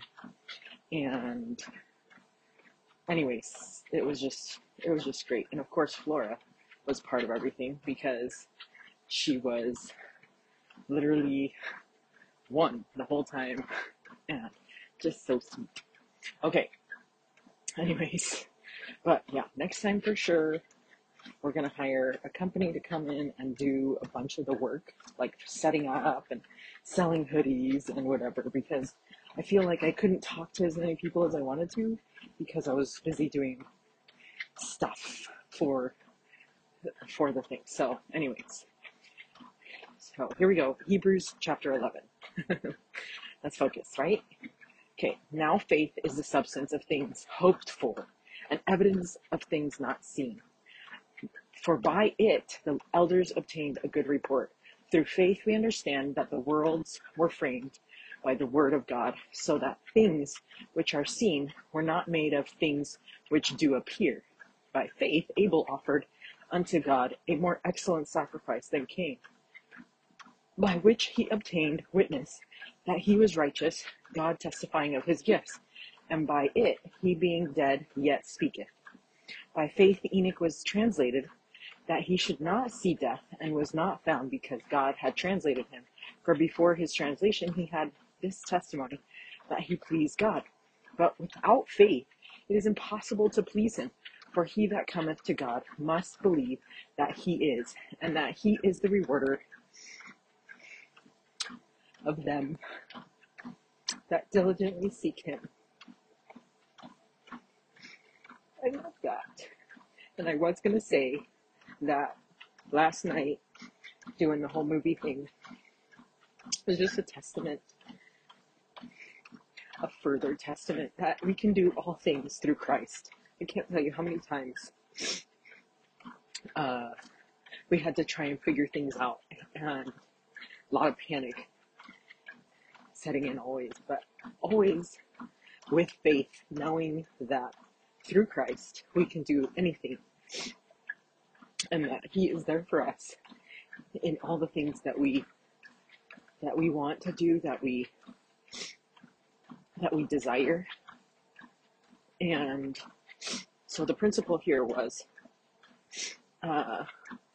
faith, of course. And what is your faith story? The faith of some of the Hebrew Christians is flickering as they face persecution, and Paul seeks to persuade and inspire them by reminding them that every righteous man and woman has had to operate by faith. They have each faced the unknown and pressed forward. Paul only has to mention a small bit of the stories in this chapter, and the Hebrews would have known the rest, because these by faith stories have been passed down through thousands of years. So will these Hebrew Christians retreat to the easier way, or will they strengthen their armor and stand side by side with the likes of Abel, Enoch, Noah, Abraham, Sarah, Isaac, Jacob, Joseph, Moses, and more? Oh, I love that. That's true. And I feel like there's not just one faith story. Like, we have many faith stories. One might be like overarching throughout our lives, but I feel like we can have multiple faith stories. In fact, you can have a faith story every day. That's what we should seek for. Like, what is your faith story today? Or what will your faith story be today? Right? And it's so interesting. I was placing an order for the backdrops, and I placed the order for a backdrop for the Renaissance kid for like earlier last week. So it was like was it Friday last week? Yeah, Friday last week. And I know already that was super last minute, but the guys were like, yes, we can do it. They were trying to tell me that we can do that. Anyways, so I hadn't seen the tracking. And then finally on, Wednesday, I was like, okay, I have not seen a tracking number and I need to get something. And if I don't get a tracking number, I'm going to be wigging out. And so, and if we don't have a backdrop, I'm going to be even more sad, because the backdrop is everything, you guys. Like, anyway, like, that's what everybody does with the screening. They have a backdrop or whatever. And it's just the perfect setting. Anyway, so I was trying to get the backdrop, and Dad didn't even want me to get it because it's so expensive, but it was still completely worth it. Over the top worth it. Anyway, but I remember placing an order for the other backdrop that we were going to use. because we were ordering a different one, and the guy gave me like a really good deal and whatever.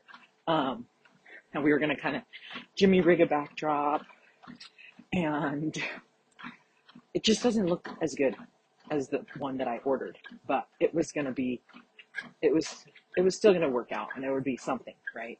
If we didn't get the other one. And I distinctly remember, while giving my credit card number, the Lord just telling me, like, why are you doing this? You know that you're going to get your backdrop in time.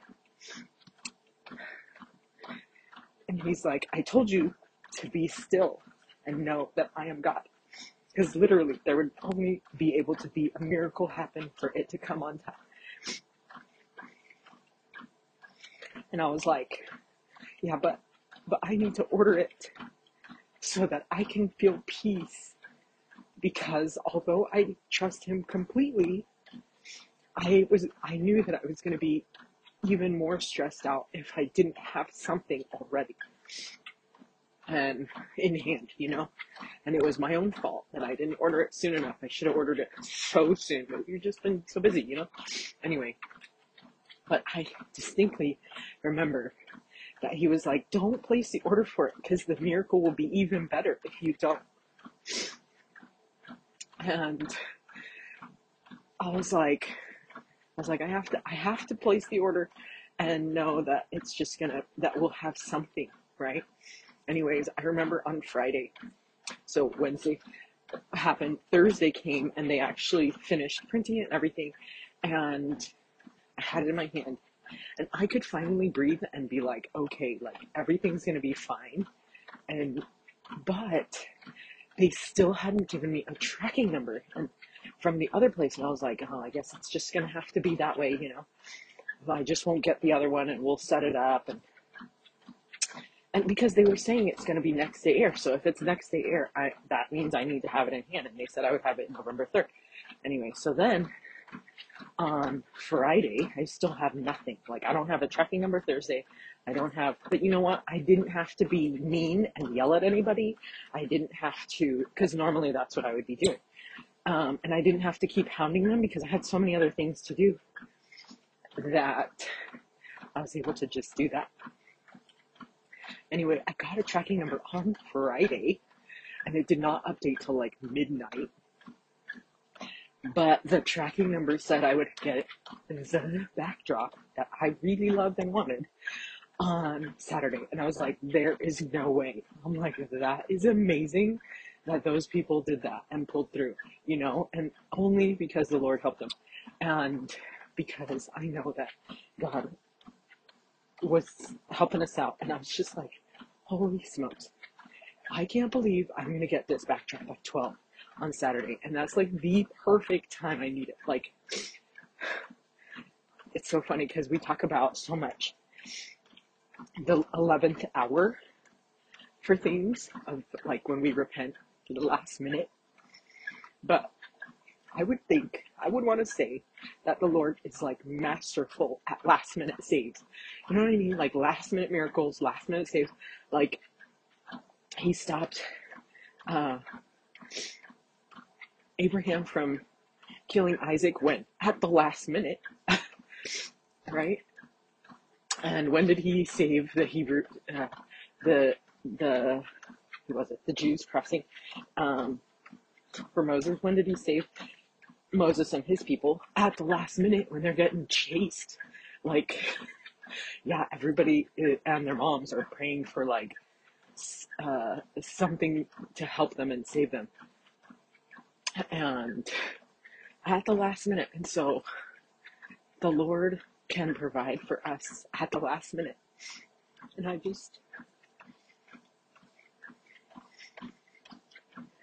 I'm glad that I placed that order because I am human and have anxiety and struggle with that and struggle with believing the lies that Satan tells me about not having done things in time, because I get that from him and everybody else. And so I was able to have that peace, but I didn't want that backdrop. And so to see that the Lord provided at the last minute the backdrop I wanted, the backdrop that looks so good. And the backdrop we used just means the world. But, somebody who doesn't care about stuff and thinks the backdrop is not anything big, that builds my faith in him. Because he provided for me when I needed it the most, and that was what I needed that day, yesterday, and he was there. And so, anyways, okay, we're still on page 7, but we get to go to breakfast at Justin's house and our DP, and so we are going to go. But I did also want to end with, I have an amazing presidency, and when I reached out and asked if anybody wanted to go, instead for me, Corey said she would, and I was like, she's the best, and that's how a friend needs to be, and that's how I strive to be. Like, I want to be a friend like they are to me. Anyways, okay, gotta go bye. Okay, we are back. That breakfast over there with Dave and with Justin at Justin's house was so fun, and Flora and Kingsley were able to play so good, and then Kingsley's little sister, yet older than Flora, Shay, played with Flora too, and they were having such a fun time. So it was super fun. Okay, so here we go. We are still on chapter 11 of Hebrews. Okay, and we're talking about faith. And Elder David A. Bednar explains that growing faith requires 3 elements: assurance or confidence or substance, action acting upon the assurance or hope, and evidence or proof. Okay, so we know that we've been learning the equation for building testimony from Red-Headed Hostess, which I'm sure she got that from here. So there is a talk called Substance of Faith, and it's on the churchofjesuschrist.org, so go look that up. And it's the helix of faith is what that's called. So let me read that to you from Elder David A. Bednar. It says, faith, as the assurance of things hoped for, looks to the future. We stepped into the darkness with assurance and hope, and we received evidence and confirmation as the light, in fact, moved and provided the illumination we needed. The witness we obtained after the trial of our faith is evidence that enlarges and strengthens our assurance. Assurance, action, and evidence influence each other in an ongoing process. This helix is like a coil, and as it spirals upward, it expands and widens. These 3 elements of faith, assurance, and action and evidence are not separate. These 3 elements of faith, assurance, action, and evidence are not separate and discrete. Rather, they are interrelated and continuous and cycle upward. And the faith that fuels this ongoing process develops, evolves, and changes. As we again turn and face forward toward an uncertain future, assurance leads to action and produces evidence, which further increases assurance. Our confidence waxes stronger, line upon line, precept upon precept, here a little and there a little. End quote.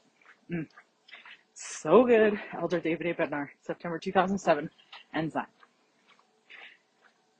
So what was really nice about having Dave stay with us, or just knowing Dave in general, is that he is not afraid to talk about God. And I love that, how courageous he is of sharing his faith with others. And what's nice is to see that in somebody else aside from members of the Church of Jesus Christ of Latter-day Saints, and to know that that is something that he does is pretty awesome. And seeing that he's an actor, in the industry, if you will, is really refreshing. And something that also stood out is the fact that, like, because he's so kind and so nice, other people around him tend to be that way. And I think that's what it is about Christians, like if we are truly trying to be like Jesus Christ, we will be able to shine that light and be that light for others that others need. And I know our boys loved having Dave around, and it was so much fun, and they had better attitudes because he was here, and it was awesome that way. But also kind of made me think, like, and just like overall other Christians and reading Hebrews and all these scriptures about other Christians, I'm like so curious now to go to another church. I would prefer Baptist because it seems like they have really awesome music, but it would be neat to go to other churches. Uh-oh, poor Flora. Okay, sorry, but she's good now.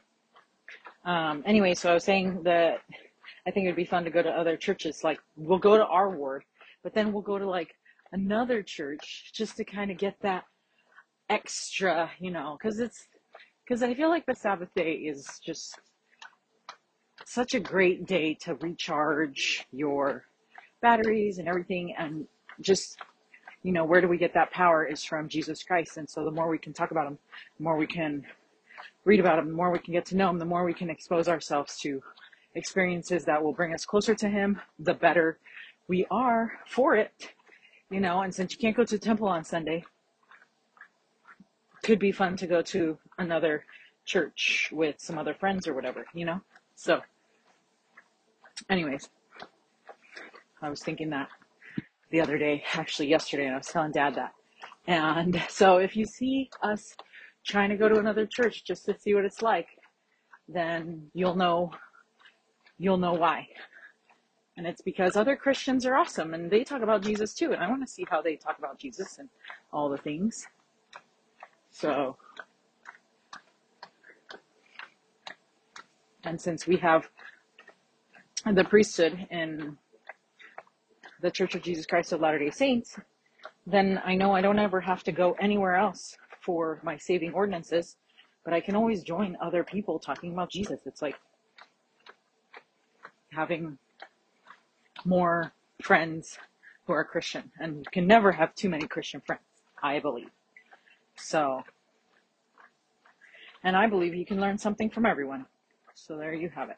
Okay, so we're going to continue. We're going to read Hebrews chapter 11, verse 8. It says, by faith, Abraham, when he was called to go out into the place which he should after receive for an inheritance, obeyed, and he went out, not knowing whither he went. By faith, he sojourned in the land of promise, as in a strange country, dwelling in tabernacles with Isaac and Jacob, the heirs with him of the same promise. For he looked for a city which hath foundations, whose builder and maker is God. Through faith also Sarah herself received strength to conceive seed, and was delivered of a child when she was past age, because she judged him faithful who had promised. Therefore sprang there even of one, and him as good as dead, so many as the stars of the sky in multitude, and as the sand which is by the seashore innumerable. These all died in faith, not having received the promises, but having seen them afar off, and were persuaded of them, and embraced them, and confessed that they were strangers and pilgrims on the earth. For they that say such things declare plainly that they seek a country, truly, if they had been mindful of that country from whence they came out, they might have had opportunity to have returned. But now they desire a better country, that is an heavenly. Wherefore God is not ashamed to be called their God, for he hath prepared for them a city. By faith Abraham, when he was tried, offered up Isaac, and he that had received the promises offered up his only begotten son, of whom it was said that in Isaac shall thy seed be called, according to that God was able to raise him up even from the dead, from whence also he received him in a figure. By faith Isaac blessed Jacob and Esau concerning things to come. By faith Jacob, when he was a dying, blessed what wait. By faith Jacob, when he was a dying, blessed both the sons of Joseph and worshipped, leaning upon the top of his staff. By faith Joseph, when he died, made mention of the parting of the children of Israel and gave commandment concerning his bones. By faith Moses, when he was born, was hid 3 months of his parents, because they saw he was a proper child, and they were not afraid. And the king's commandment. By faith Moses, when he was come to years, refused to be called the son of Pharaoh's daughter, choosing rather to suffer affliction with the people of God than to enjoy the pleasures of sin for a season, esteeming the reproach of Christ greater riches than the treasures in Egypt, for he had respect unto the recompense of the reward. By faith he forsook Egypt, not fearing the wrath of the king, for he endured as seeing him who is invisible. Okay, so we're going to pause there. So it seems that after defining what faith was, or what faith is, I should say, Paul decides to give example after example of faithful women and men who put faith into action in their lives, and then he is still telling their stories to show how they acted on their hopes and then received evidences that proved their faith. For example, so Enoch received a great evidence. He was translated, but that incredible evidence would have been preceded by countless acts of faith. Noah was warned of God, so he built an ark, and his act of faith did not receive the evidences until the rains began. But they did begin. The Hebrews could learn from both of these stories, of course. They would love to be translated, but do they have the faith it takes to lead to that kind of evidence? And just imagine the persecution Noah experienced, but he still built the ark. He remained true through every plank and every sliver. Oh man, can we just say that I can't even see slivers to take them out? So, and I'm not as old as Noah to imagine his hands and his wife, right? Okay, and then Paul continues and points out person after person and how every story is a by faith story. And now, living thousands of years later, we could add so many more stories to these. We could add stories from the Book of Mormon, from church history, from our own families, from our own lives. What is our faith story? I love it. Okay, so there's this quote by President Spencer W. Kimball. He says, quote, "In faith, we plant the seed, and soon we see the miracle of the blooming. Men have often misunderstood and have reversed the process. They would have the harvest before planting, the reward before the service, the miracle before the faith." Paul, speaking to the Hebrews, said, by faith, Noah being warned of God, things not seen as yet, moved with fear, prepared an ark to the saving of his house.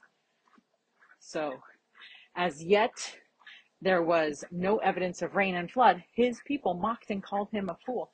His preaching fell on deaf ears. His warnings were considered irrational. There was no precedent, never had it been known, that a deluge could cover the earth. How foolish to build an ark on dry ground with the sun shining and life moving forward as usual. But time ran out. The ark was finished. The floods came. The disobedient, rebellious were drowned. The miracle of the ark followed the faith manifested in its building. End quote. Ooh. And that's from a book called Faith Precedes the Miracle. And then President Henry B. Eyring says, no charge in the kingdom is more important than to build faith in youth. Each child in each generation chooses faith or disbelief. Faith is not an inherent, faith is not an inheritance. It is a choice. End quote. Ooh, I love it. And that was President Henry B. Eyring. Inquire of the Lord, Remarks at an Evening with Elder Neil A. Maxwell, February 2nd, 2001.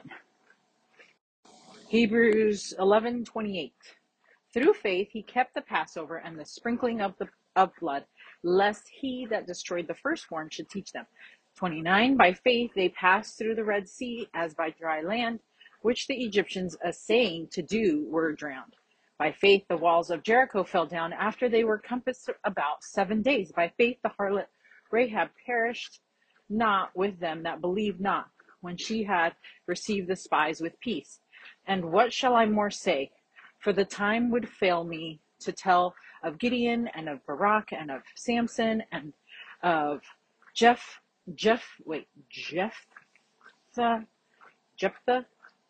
who's that? Of David also, and Samuel, and of the prophets, who through faith subdued kingdoms, wrought righteousness, obtained promises, stopped the mouths of lions, quenched the violence of fire, escaped the edge of the sword, out of weakness were made strong, waxed valiant in fight, turned to fight the armies of the aliens. Huh?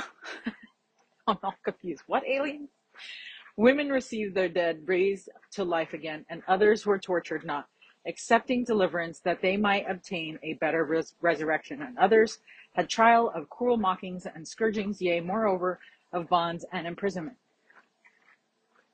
They were stoned, they were sawn asunder, they were tempted, were slain with the sword. They wandered about in sheepskins and goatskins, being destitute, afflicted, tormented, of whom the world was not worthy. They warned in deserts and in mountains and in dens and caves of the earth.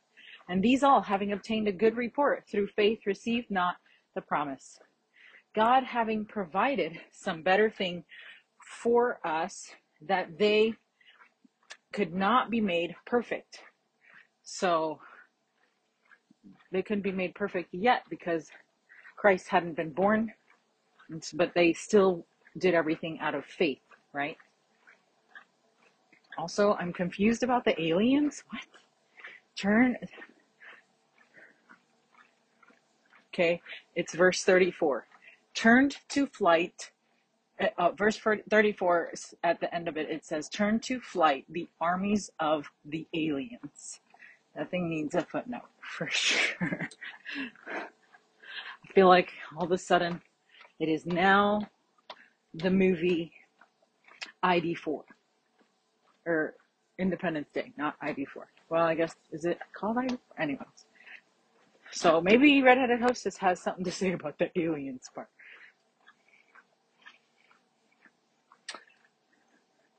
Okay, so after giving a hall of fame of specific saints who had exercised faith in difficult situations, Paul gives a list of many fruits of faith which have been present in different people in the scriptures. It is not only happy miracles that are evidences of faith, but even acts of violence and persecution against saints are evidences of their faith, for it is their faith that helped them endure. Their hope in what lies ahead in the next life is their strength while they suffer. Paul cannot guarantee that the Hebrew Christians will not endure suffering or death, but he can help them hold on to their faith and then press forward no matter what may come. The Joseph Smith translation of verse 40 emphasizes how suffering can actually perfect us, God having provided some better things for them through their sufferings, for without suffering they could not be made perfect, end quote. So I think I can see how that is. I mean, it's sad, but usually what happens is through our trials, we can either grow closer to Christ or we can alienate ourselves from him. Maybe that's where the word alien comes in. Because through our suffering, we reach up, we reach out, we reach for help, and he's there. And because he's there, we can feel his presence in our lives through those trials, and it brings us closer to him because we can feel him there helping us every step of the way. Now, if you decide to alienate yourself from him, then it's different, and then you don't see him there, even though he's been there the whole time. Because remember, he said he would never leave us comfortless. And when we especially need comfort, he is especially there. It takes us being humble to see things as they really are. Okay, so they didn't talk about being alien. They didn't talk about any aliens there. So that's sad, because I'm curious about this alien business.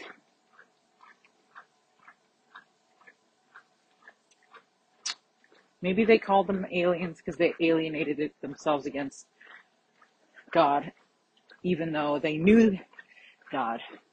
And so they call them like, those are the aliens, the people that alienated themselves from God. But maybe we should make a movie about that. Aliens and the Israelites or something. Wouldn't that be hilarious? Okay. We'll be certainly taking a lot of liberties there. Okay. So that's serious scriptural speculation. Okay. The 3 S's. Hebrews chapter 12.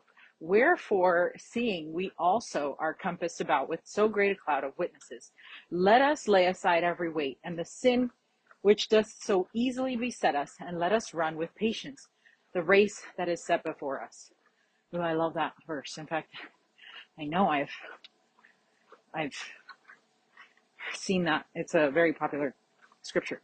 Okay, look unto Jesus, the author and finisher of our faith, who for the joy that was set before him endured the cross, despising the shame, and is set down at the right hand of the throne of God. For consider him, or compare your sufferings to his, that endured such a contradiction of sinners against himself, lest ye be wearied and faint in your minds.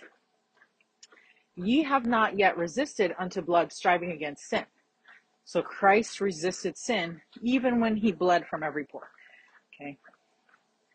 And verse 5, and ye have forgotten the exhortation which speaketh unto you as unto children. My son, despise not thou the chastening of the Lord, nor faint when thou art rebuked of him. Okay, so Paul points out that they have been surrounded by a cloud of witnesses like those he had just mentioned. A cloud suggests a vast multitude or something that encompasses you. Isn't this true for all of us?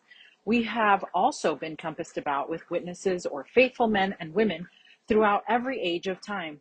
And with technology today, we are encompassed even more, right? Because we can access those people all the time.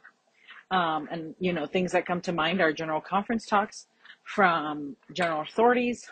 Plus, of course, we have the 12 apostles of the Lord and President Nelson, especially the prophet. Okay. And it is a compass. We are compassed about with good men and women who testify of Jesus Christ all the time and are trying to teach us how to have a better connection with Christ and have a better relationship with him.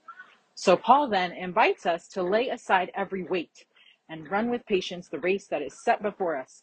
He compares life to a race, but not a sprint. It is a race that requires patience and endurance, so any weights a runner may carry will make it so much harder. So look at those examples of men and women of great faith and let go of the things that are weighing you down spiritually.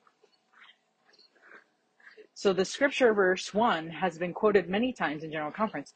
Here are some of these quotes. Okay, awesome. So this is from President Henry B. Eyring, 2016 April General Conference. It says, quote, you will also find that the Lord puts helpers by your side, on your right and on your left, and all around you. You do not go alone to serve others for him. He did that for me tonight. The Lord arranged a cloud of witnesses, both in words and in music, to combine and multiply the power of what he wanted me to say. End quote. Nice. Okay, then Elder Richard J. Maines, October 2013 General Conference, he says, quote, the Apostle Paul stated, let us lay aside every weight and the sin which doth so easily beset us, and let us run with patience the race that is set before us.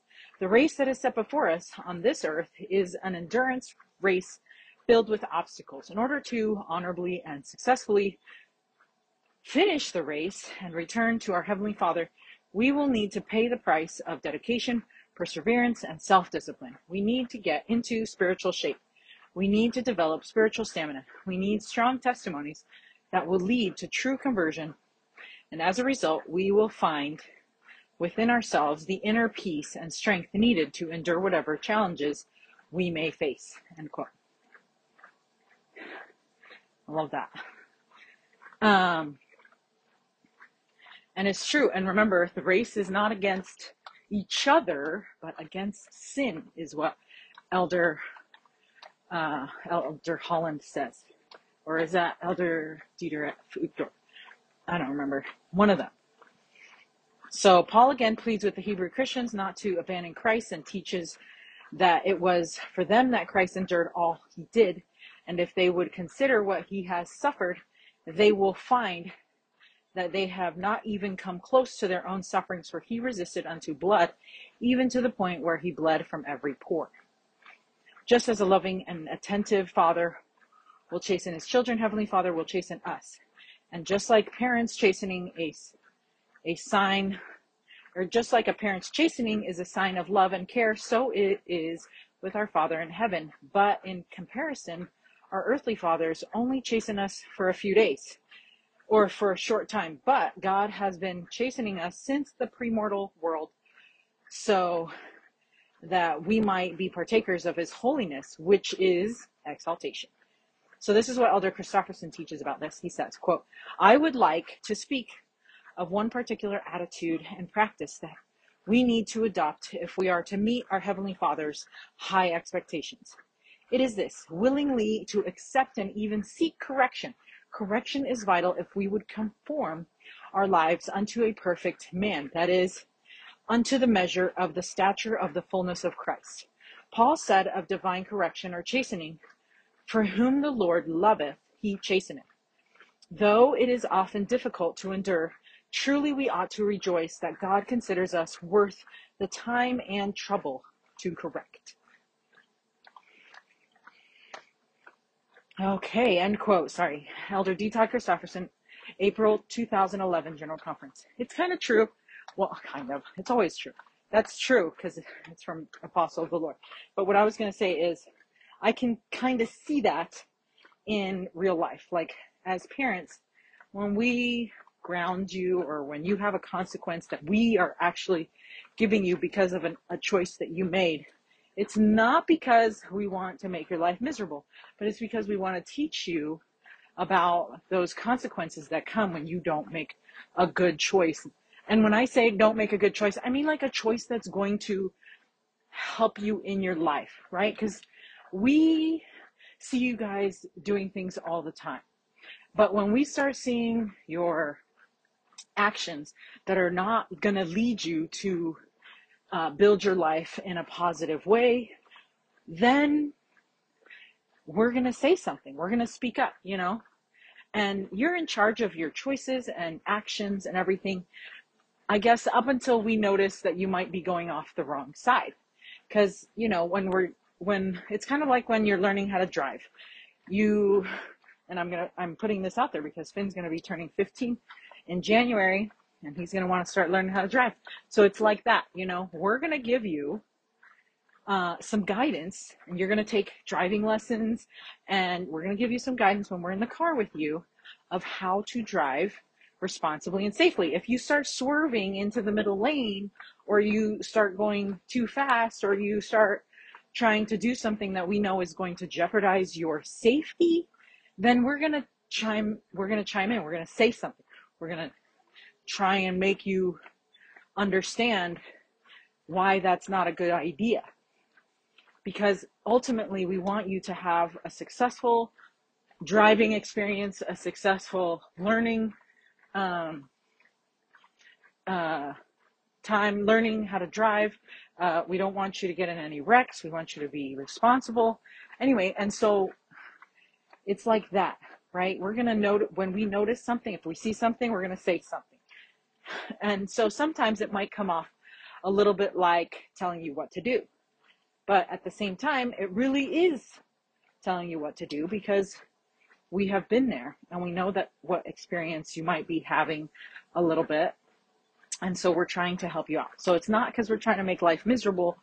We're just trying to help you become who you want to become, right? Because we're on your team. Okay, suddenly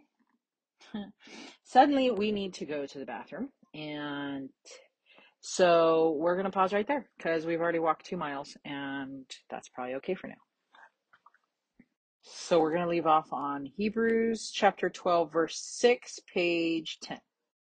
Oh boy, we have some exciting news. We got a offer on our home yesterday, and apparently while they were looking over the weekend, they were so excited about it and made an offer yesterday. Anyways, I'm just so grateful for all like that God's doing for us. He's just there for us, because he knew that we needed that so big time, because I'm like, we have literally mortgaged our home for the money and we're paying on it. And now we have 0 people in our home and nobody's paying us to rent the home because it was totally empty. We had to kick out our renters so that we could hopefully sell it faster, we thought, if we had no renters. And then we got 0 showings for like a couple weeks, and that was sad,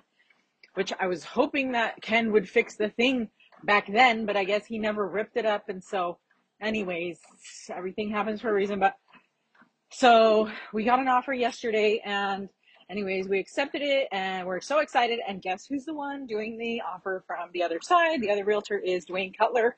And I'm like, wouldn't want anyone else to have our money more than their family, because we love their family so much. So I'm super glad that has worked out the way it has, and going to be praying for every step of the way, because it's always a process when you're trying to buy a house, all the things that you need to do and steps that you need to take. So they're going to have inspection tomorrow. And anyway, also then we got something in the mail, some tax stuff saying we owe 10 grand because of some mistake that we didn't do and didn't include. And so of course, as if we need that. But then we got another thing in the mail from the tax company, from Utah State Tax Commission or whatever. And it was a check for $4,500. And I'm like, holy smokes, that's like the exact amount that we would need to cover our mortgage for the amount of time that we have had it empty without anyone. So anyways, God is so good. He really cares about us and the things that we're going through and the things that stress us out. And I'm sure that it's been stressing Clark out even more than me, even more for your dad than for me, because I think that's just like his thing. And the way I get stressed out is just like talking, and I get stressed out outwardly. Like when I get stressed out, I usually voice it, and I'm so mean sometimes, but I'm working on it. But poor dad, he looks calm as like so tranquil, like nothing is happening. It's so fine. But internally he's like dying, and it's torturing his body, and his body really takes the hit. And so anyways, we all have something to work on. But anyway, so because of all the stressors, and then we had the movie was fantastic this weekend. We got to see so many actors and actresses that were in the movie and our crew, and it was so crazy. Like, I hadn't slept for 3 days, and it was self-inflicted, because I like invented the whole hoodies and t-shirts thing, plus all the other things like on social media, and then texting people, and then doing tickets, and anyways, but it was amazing, and it turned out fantastic. Everybody was so excited about the movie. Of course, I mean, we knew that, right? But nobody else did yet. And so we're just, seeking distribution for Renaissance Kid right now. And hopefully we'll sell that soon too. And then we'll be back at like normal, calm level, right? Anyways, but it's always an adventure. It's always fun. And I'm so glad that Dad got to live his dream of making a movie and seeing it on the big screen. And I mean, technically, he's still living the dream because he now has made a movie under his belt. He has that under his belt. So we just got to sell it so that everybody will know that he made an awesome movie, because everybody will want to watch it. Okay. We are in Hebrews. What did I say we were in? Sheesh. I don't even know. I think we're on page 10. Yeah, I think so. Oh, yes. Hebrews chapter 12, verse 6. That's right. Anyway, so many great things happening. Oh, and Dad shared his testimony on Sunday, and that was so neat. I had to take Flora to the bathroom, of course, before it was supposed to be time. So I took her potty before church. And then, of course, in the middle of church, she's trying to go potty. But she's supposed to wait till the end of church, literally like an hour. I mean, we're even late, you know what I mean? Anyway, but she couldn't wait. So we had to go in the middle of testimony meeting. And Dave Pileggi got to come with us. And he says it was a great experience. And Dad said it was kind of fun to see all the people that had seen the movie and seen Dave in the audience, that they came up to him and were like, hey, you did a great job. So it was kind of fun. Like, if anybody was ever feeling welcome at a church, he was the one. He could not feel more welcome than than in our ward, because we invited almost everybody in the ward. And I say almost everybody because there were some peeps that I forgot to invite, and I'm so sad that I forgot to invite them. So anyways, so yeah, Dad went up and shared his testimony because Faust had asked him if he was going to share his testimony. And anyways, it was so cute. And Dad said that he was up there because Faust had inspired him to go share his testimony. Because he said, when was the last time that you shared your testimony, Dad? And I guess Dad couldn't remember. So he figured he would go up. So anyways, that was great. I'm so glad. And okay, here we go. Hebrews 12, verse 6. For whom the Lord loveth, he chasteneth, and scourgeth every son whom he receiveth. If he endureth chastening, God dealeth with you as with sons. For what son is he whom the Father chasteneth not? But if ye be without chastisement, whereof all are partakers, then are ye bastards and not sons? So that just means like one whose father is not part of their lives. Okay. Furthermore, we have had fathers of our flesh which corrected us, and we gave them reverence. Shall we not much rather be in subjection unto the Father of spirits and live? For they verily for a few days chastened us after their own pleasure, but he for our profit, that we might be partakers of his holiness. Now no chastening for the present seemeth to be joyous, but grievous. Nevertheless, afterward it yieldeth the peaceable fruit of righteousness unto them which are exercised thereby. Okay, so we are chastised because we are loved. And so sometimes it's funny because I'll tell Finn or Faust, why they did something bad and why it's bad and why we need to be better. And, part of the lecture and stuff. And they're like, stop making me feel bad. You remember that?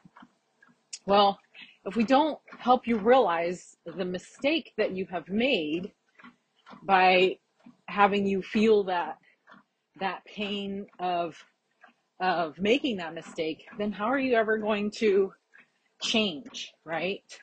You need to realize that you made a mistake in the first place so that you can have the opportunity to change.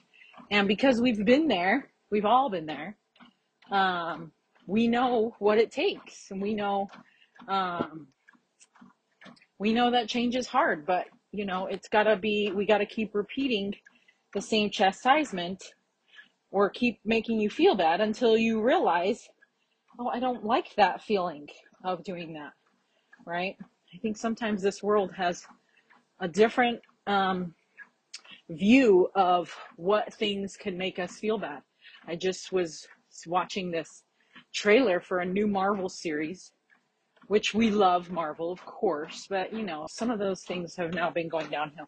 Anyway, like one of the trailers is for this very violent character, and we see this character do kind of a good deed because he gets mad because he sees someone being a mean person and a bully, but then you see that character being beat up to death, and then you feel bad for him now all of a sudden, and you're just like, what is going on here? And it's supposed to be this trailer about this person who's just has all this anger pent up, and the way that they release their anger is by violence. Now, hello, there's no excuse for abuse. That's what we always say, right? So, and that's what we believe. So there's tons of abuse going on, physical abuse going on. And I think sometimes in this world, we're like, oh, we better not speak like this. But physical abuse is like, okay, because it's not mental or some kind of psychological abuse. Like now we look at abuse, psychological abuse, or verbal abuse as being really bad. But if you physically abuse somebody, like that's better, like that's okay. What? Anyway, so I was reading some of the comments, and some of the comments were just like, wow, so glad we have finally gotten some Marvel movies with some adult violence, MA-14. And I was like, are you kidding me? People are wishing for more violence like this. Like I had to turn it off. I couldn't keep watching that kind of violence. I was like, this is horrible. Because what kind of person, like you want to watch out for those kind of people who want that kind of violence. You know what I mean? Like there's a difference between robots killing robots. Okay? They're robots. It's fine. Right? But when humans start treating humans this way, obviously it's a movie, and obviously it's a lot of special effects because we've just finished watching a movie and making a movie. So we know that nobody got injured or hurt. But when you portray it like this, you make it seem like it's okay. And it's not okay. And like there is something wrong with the people that want more violence. And you want to stay away from those people because who knows what they can do when they're mad. You know what I mean? So anyways, okay. Okay, and then verse 12 to 17 says, wherefore lift up the hands which hang down and the feeble knees, and make straight paths for your feet, lest that which is lame be turned out of the way, but let it rather be healed. Follow peace with all men, and holiness, without which no man shall see the Lord, looking diligently lest any man fail of the grace of God, lest any root of bitterness springing up trouble you, and thereby many be defiled. So yeah, like watch attentively for yourself and others, okay? And watch how you're going to be tempted, because you don't want that trouble springing up inside of you, okay? Lest there be any fornicator or profane person as Esau, who for one morsel of meat sold his birthright. For ye know that afterward, when he would have inherited the blessing, he was rejected, for he found no place of repentance, though he sought it carefully with tears. Okay, so yeah, sometimes, or no, not sometimes, all the time we need to be lifting and helping others. And you got to watch yourself, because Satan will be there trying to get that anger in you. And the real anger, where do we place that anger? We talked about this. Enmity is placed between us and Satan, not us and another human, because he would have us pointed to another human, but it's between us and Satan, not anybody else. And so if you want to get him back and you're trying to get him good, then serve God. That is what Paul is trying to say. Paul encourages the saints to watch out for those among them who are spiritually lame or in need of strengthening. That's where we can bless people, right? He reminds them that Esau sold his birthright and then regretted it later. So we should be doing all that we can to lift up the hands which hang down and the feeble knees. Elder Neil A. Maxwell says, you and I all know individuals who do much quiet good by following the scriptural injunction about lifting up the hands that hang down. Some of those hands which hang down once grasped the iron rod, and then let go, having simply given up. Hence, those hands need to be reached for. End quote. Love that. Elder Neil A. Maxwell, September 1998, and then. If somebody hadn't helped me and lifted my hands and reached for my hands, they would still be hanging down, and I don't know where I would be now. So I am so grateful for that sister who helped me, and for those good friends who were around me that helped me too. Okay, I just forgot my headphones in the car, so I'm sorry about the loud noise. Also, I'm still recording on my old phone, and I'm excited to try the new phone to see what the difference is going to be, because I promise I think the sound quality is a lot better in that phone too. So we will all be grateful for that. Okay, so we are in verse 12. It says, wherefore verse 12 in verse 18 in Hebrews chapter 12, and we're on page 10. It says, for ye are not come unto the mount that might be touched, and that burned with fire, nor unto blackness and darkness and tempest, and the sound of a trumpet, and the voice of words, which voice they had heard, entreated that the word should not be spoken to them any more. For they could not endure that which was commanded. And if so much as a beast touch the mountain, it shall be stoned, or thrust through with a dart. And so terrible was the sight that Moses said, I exceedingly fear and quake. Okay, so this is when Moses was coming from Mount Sinai. And let me finish. Okay, so there's a little bit more. There's commentary, but up until verse 29. So I'll just read the whole rest of the thing. Okay, but ye are come unto Mount Sinai, unto my Mount Sion, and unto the city of the living God, the heavenly Jerusalem, and to an innumerable company of angels, to the general assembly and church of the firstborn, which are written in heaven, and to God the judge of all, and to the spirits of just men made perfect, and to Jesus, the mediator of the new covenant, and to the blood of sprinkling that speaketh better things than that of Abel. See that ye refuse not him that speaketh, for if ye escape not who refused him that spake on earth, much more shall not we escape, if we turn away from him that speaketh from heaven, whose voice then shook the earth, but now he hath promised, saying, yet once more I shake not the earth only, but also heaven. And this word, yet once more, signifieth the removing of those things that are shaken, as of things that are made, that those things which cannot be shaken may remain. Wherefore, we receiving a kingdom which cannot be moved, let us have grace, whereby we may serve God acceptably with reverence and godly fear. For our God is a consuming fire. Okay, so he's talking about the last days here. Okay, so choose the side that will triumph is the principle here.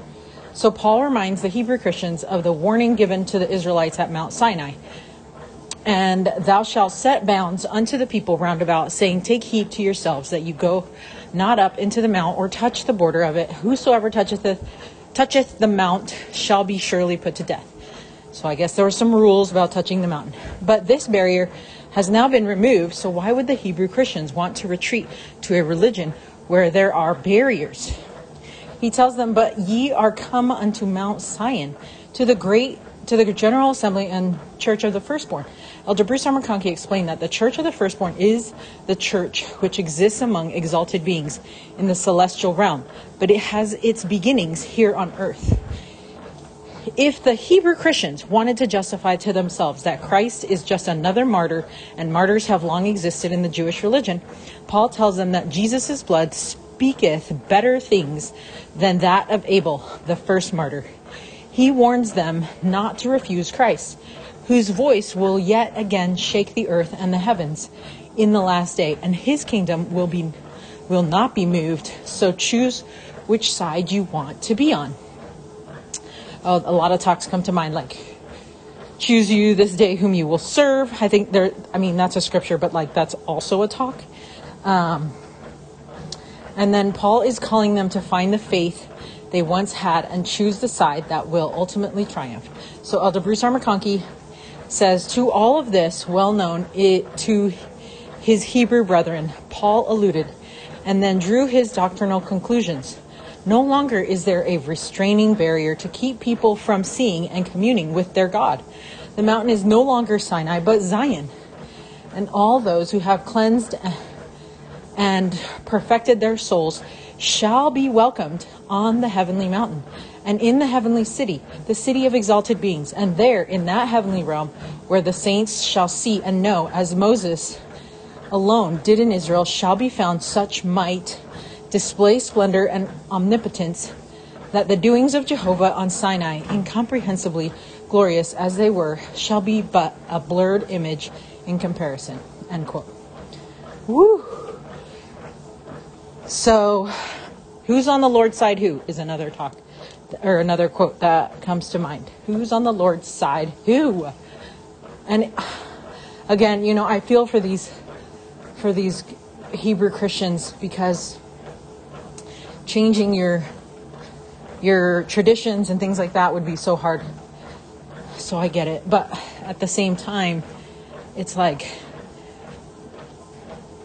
you don't have that fullness, and you're still, you're just going to what you know, but not even what's comfortable anymore. I mean, clearly there's barriers and things there. And isn't it funny how in our day, when people have chosen to follow the commandments, other people see them as restrictions, as borders, if you will, barriers. And I don't see them as barriers. I see them as guidelines and as things that will help us. Because if we don't use those tools that we've been given, if we don't follow those commandments, then we will be trapped by the adversary. And sadly, the adversary is everywhere. That's the only reason why the narrow path is so narrow, because Satan's path is so wide. And so, but if you don't stay on that straight and narrow, then you won't experience those freedoms that come with being on that straight and narrow path, with keeping those commandments, So anyways, that's awesome. I love Paul's excitement and just determination to try and continue to teach those Hebrew Christians, because it would be hard to be a missionary there, a prophet there. Okay, now Hebrews 13. Let brotherly love continue. Be not forgetful to entertain strangers, for thereby some have entertained angels unawares. Remember them that are in bonds as bond with them, and them which suffer adversity as being yourselves also in the body. Okay, so I think it's trying to say, have that empathy. Have empathy towards others and sympathy towards others. Put yourself in other people's shoes so that you can suffer with them, or so that you can mourn with them, right? And then, for marriage is honorable in all, and the bed undefiled, but whoremongers and adulterers God will judge. So let your conversation be without covetousness, and be content with such things as ye have. For he hath said, I will never leave thee, nor forsake thee. So that we may boldly say, the Lord is my helper, and I will not fear what man shall do unto me. And I believe that to be 110% true. The Lord has said he would never leave us comfortless, and that he would never leave us. And so if he's never going to leave us, does it matter what choices we're making?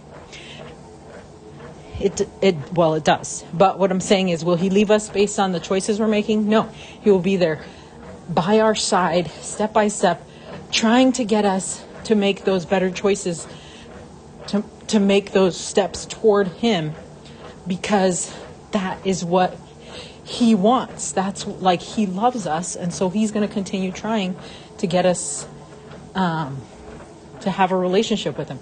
and with Heavenly Father. And so he's never going to give up on us. He's going to do what it takes to help us. And I love that. Okay. So as Paul closes his letter, okay, he admonishes them to live as Christians should. In verse 2, he instructs the saints to entertain strangers, for thereby some have entertained angels unawares, or without knowing it. We may not be able to fully understand who it is we are helping. Sister Linda K. Burton quoted Hebrews 13:2 in her talk that pled with us to care for the refugees just before she read verse 2. She said, "We have organized a relief effort called I Was a Stranger.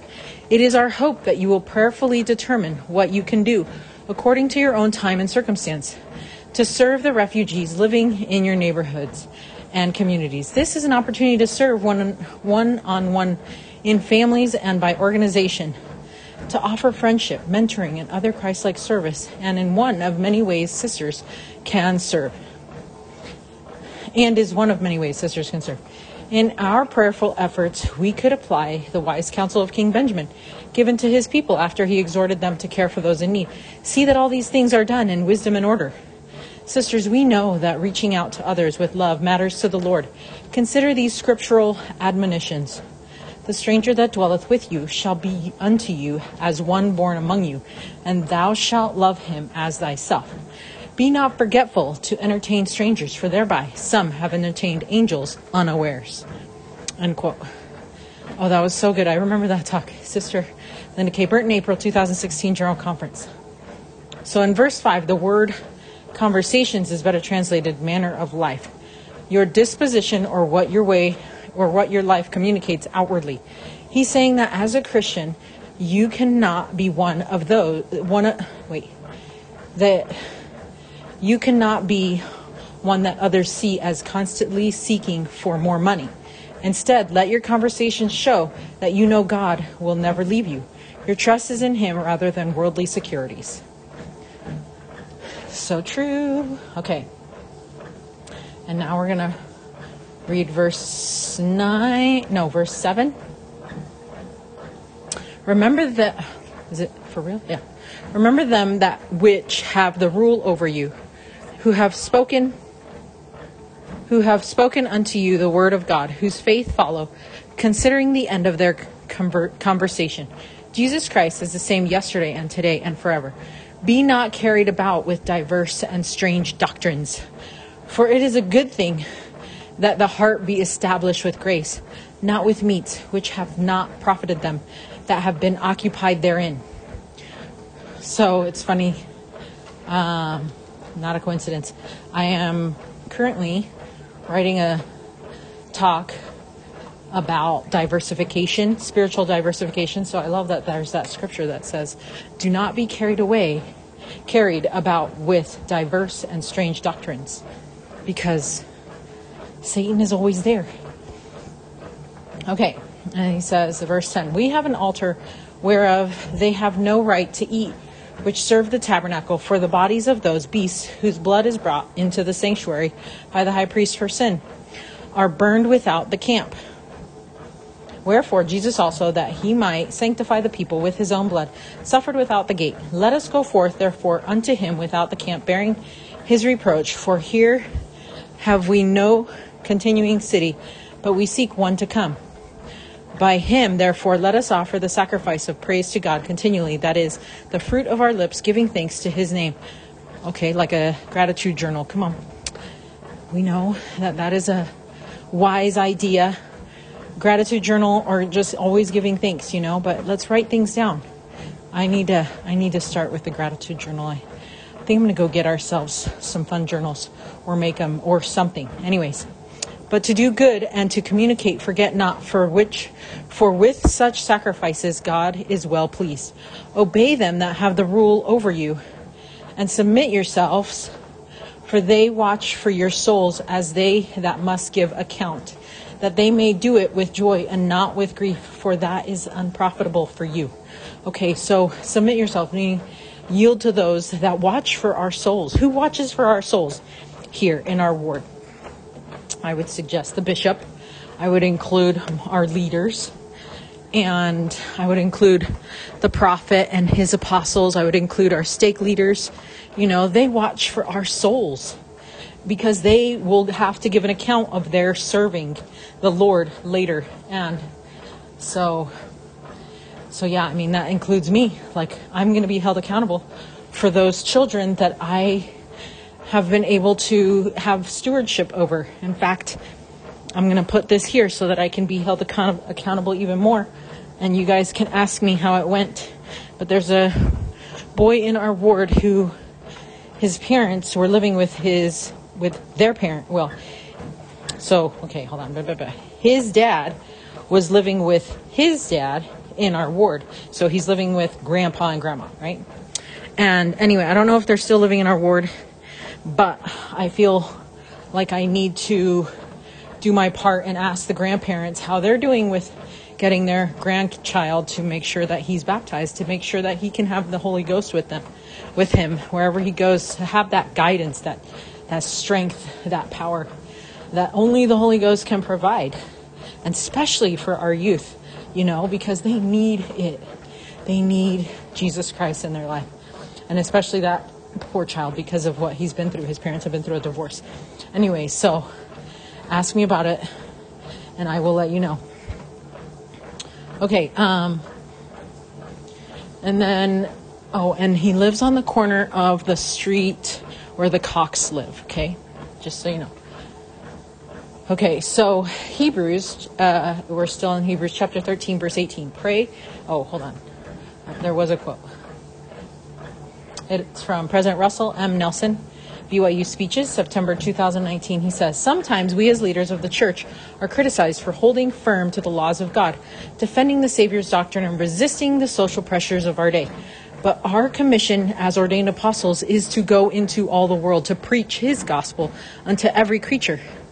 That means we are commanded to teach truth. In doing so, sometimes we are accused of being uncaring as we teach the Father's requirements for exaltation in the celestial kingdom. But wouldn't it be far more uncaring for us not to tell the truth, not to teach what God has revealed?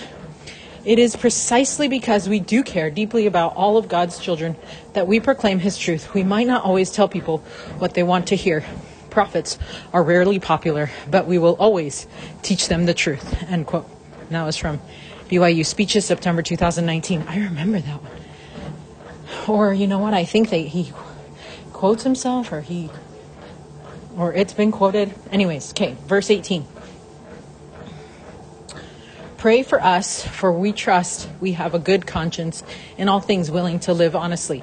But I beseech you the rather to do this, that I may be restored to you the sooner. Now the God of peace, that brought again from the dead our Lord Jesus, that great shepherd of the sheep, through the blood of the everlasting covenant, make you perfect in every good work, to do his will, working in you that which is well-pleasing in his sight, through Jesus Christ, to whom be glory forever and ever. Amen. And I beseech you, brethren, suffer the word of exhortation, for I have written a letter unto you in few words. Know ye that our brother Timothy is set at liberty, with whom of he come shortly. I will see you. Salute all them that have the rule over you, and all the saints. They of Italy salute you. Grace be with you all. Amen. Written to the Hebrews from Italy by Timothy." Also, we are Italian. My 6th great grandmother and grandfather are from Italy, and it has come down. Their kids ended up marrying. Their kids ended up marrying someone from Spain, because he moved to Spain, and then that move to Spain decided from Spain he was going to go to Peru, and so then that's how we come from Peru, but technically originated in Italy. And so I think that's so cool, and kind of explains a lot of feistiness going on, and why we have those similar characteristics to those Italians, and maybe why I love the fact that I want to go to Greece so much, because it's over there, anyways. Maybe I'm just being called over there to find my ancestors that are further back, because that's cool. Okay. Anyways, so these ceremonies were intended to be types of types pointing believers to the atoning sacrifice of Christ. For example, the blood of the sacrificed animal was collected and carried outside the city wall. This was a type of foreshadowing of the crucifixion of Christ. Jesus was taken out of the city gates in Jerusalem to be crucified at Golgotha, sorry. I'm like, why did I say it that way? Anyway, the hymn number 194, "There is a green hill far away," echoes Paul's teachings. It says, "There is a green hill far away." Oh man.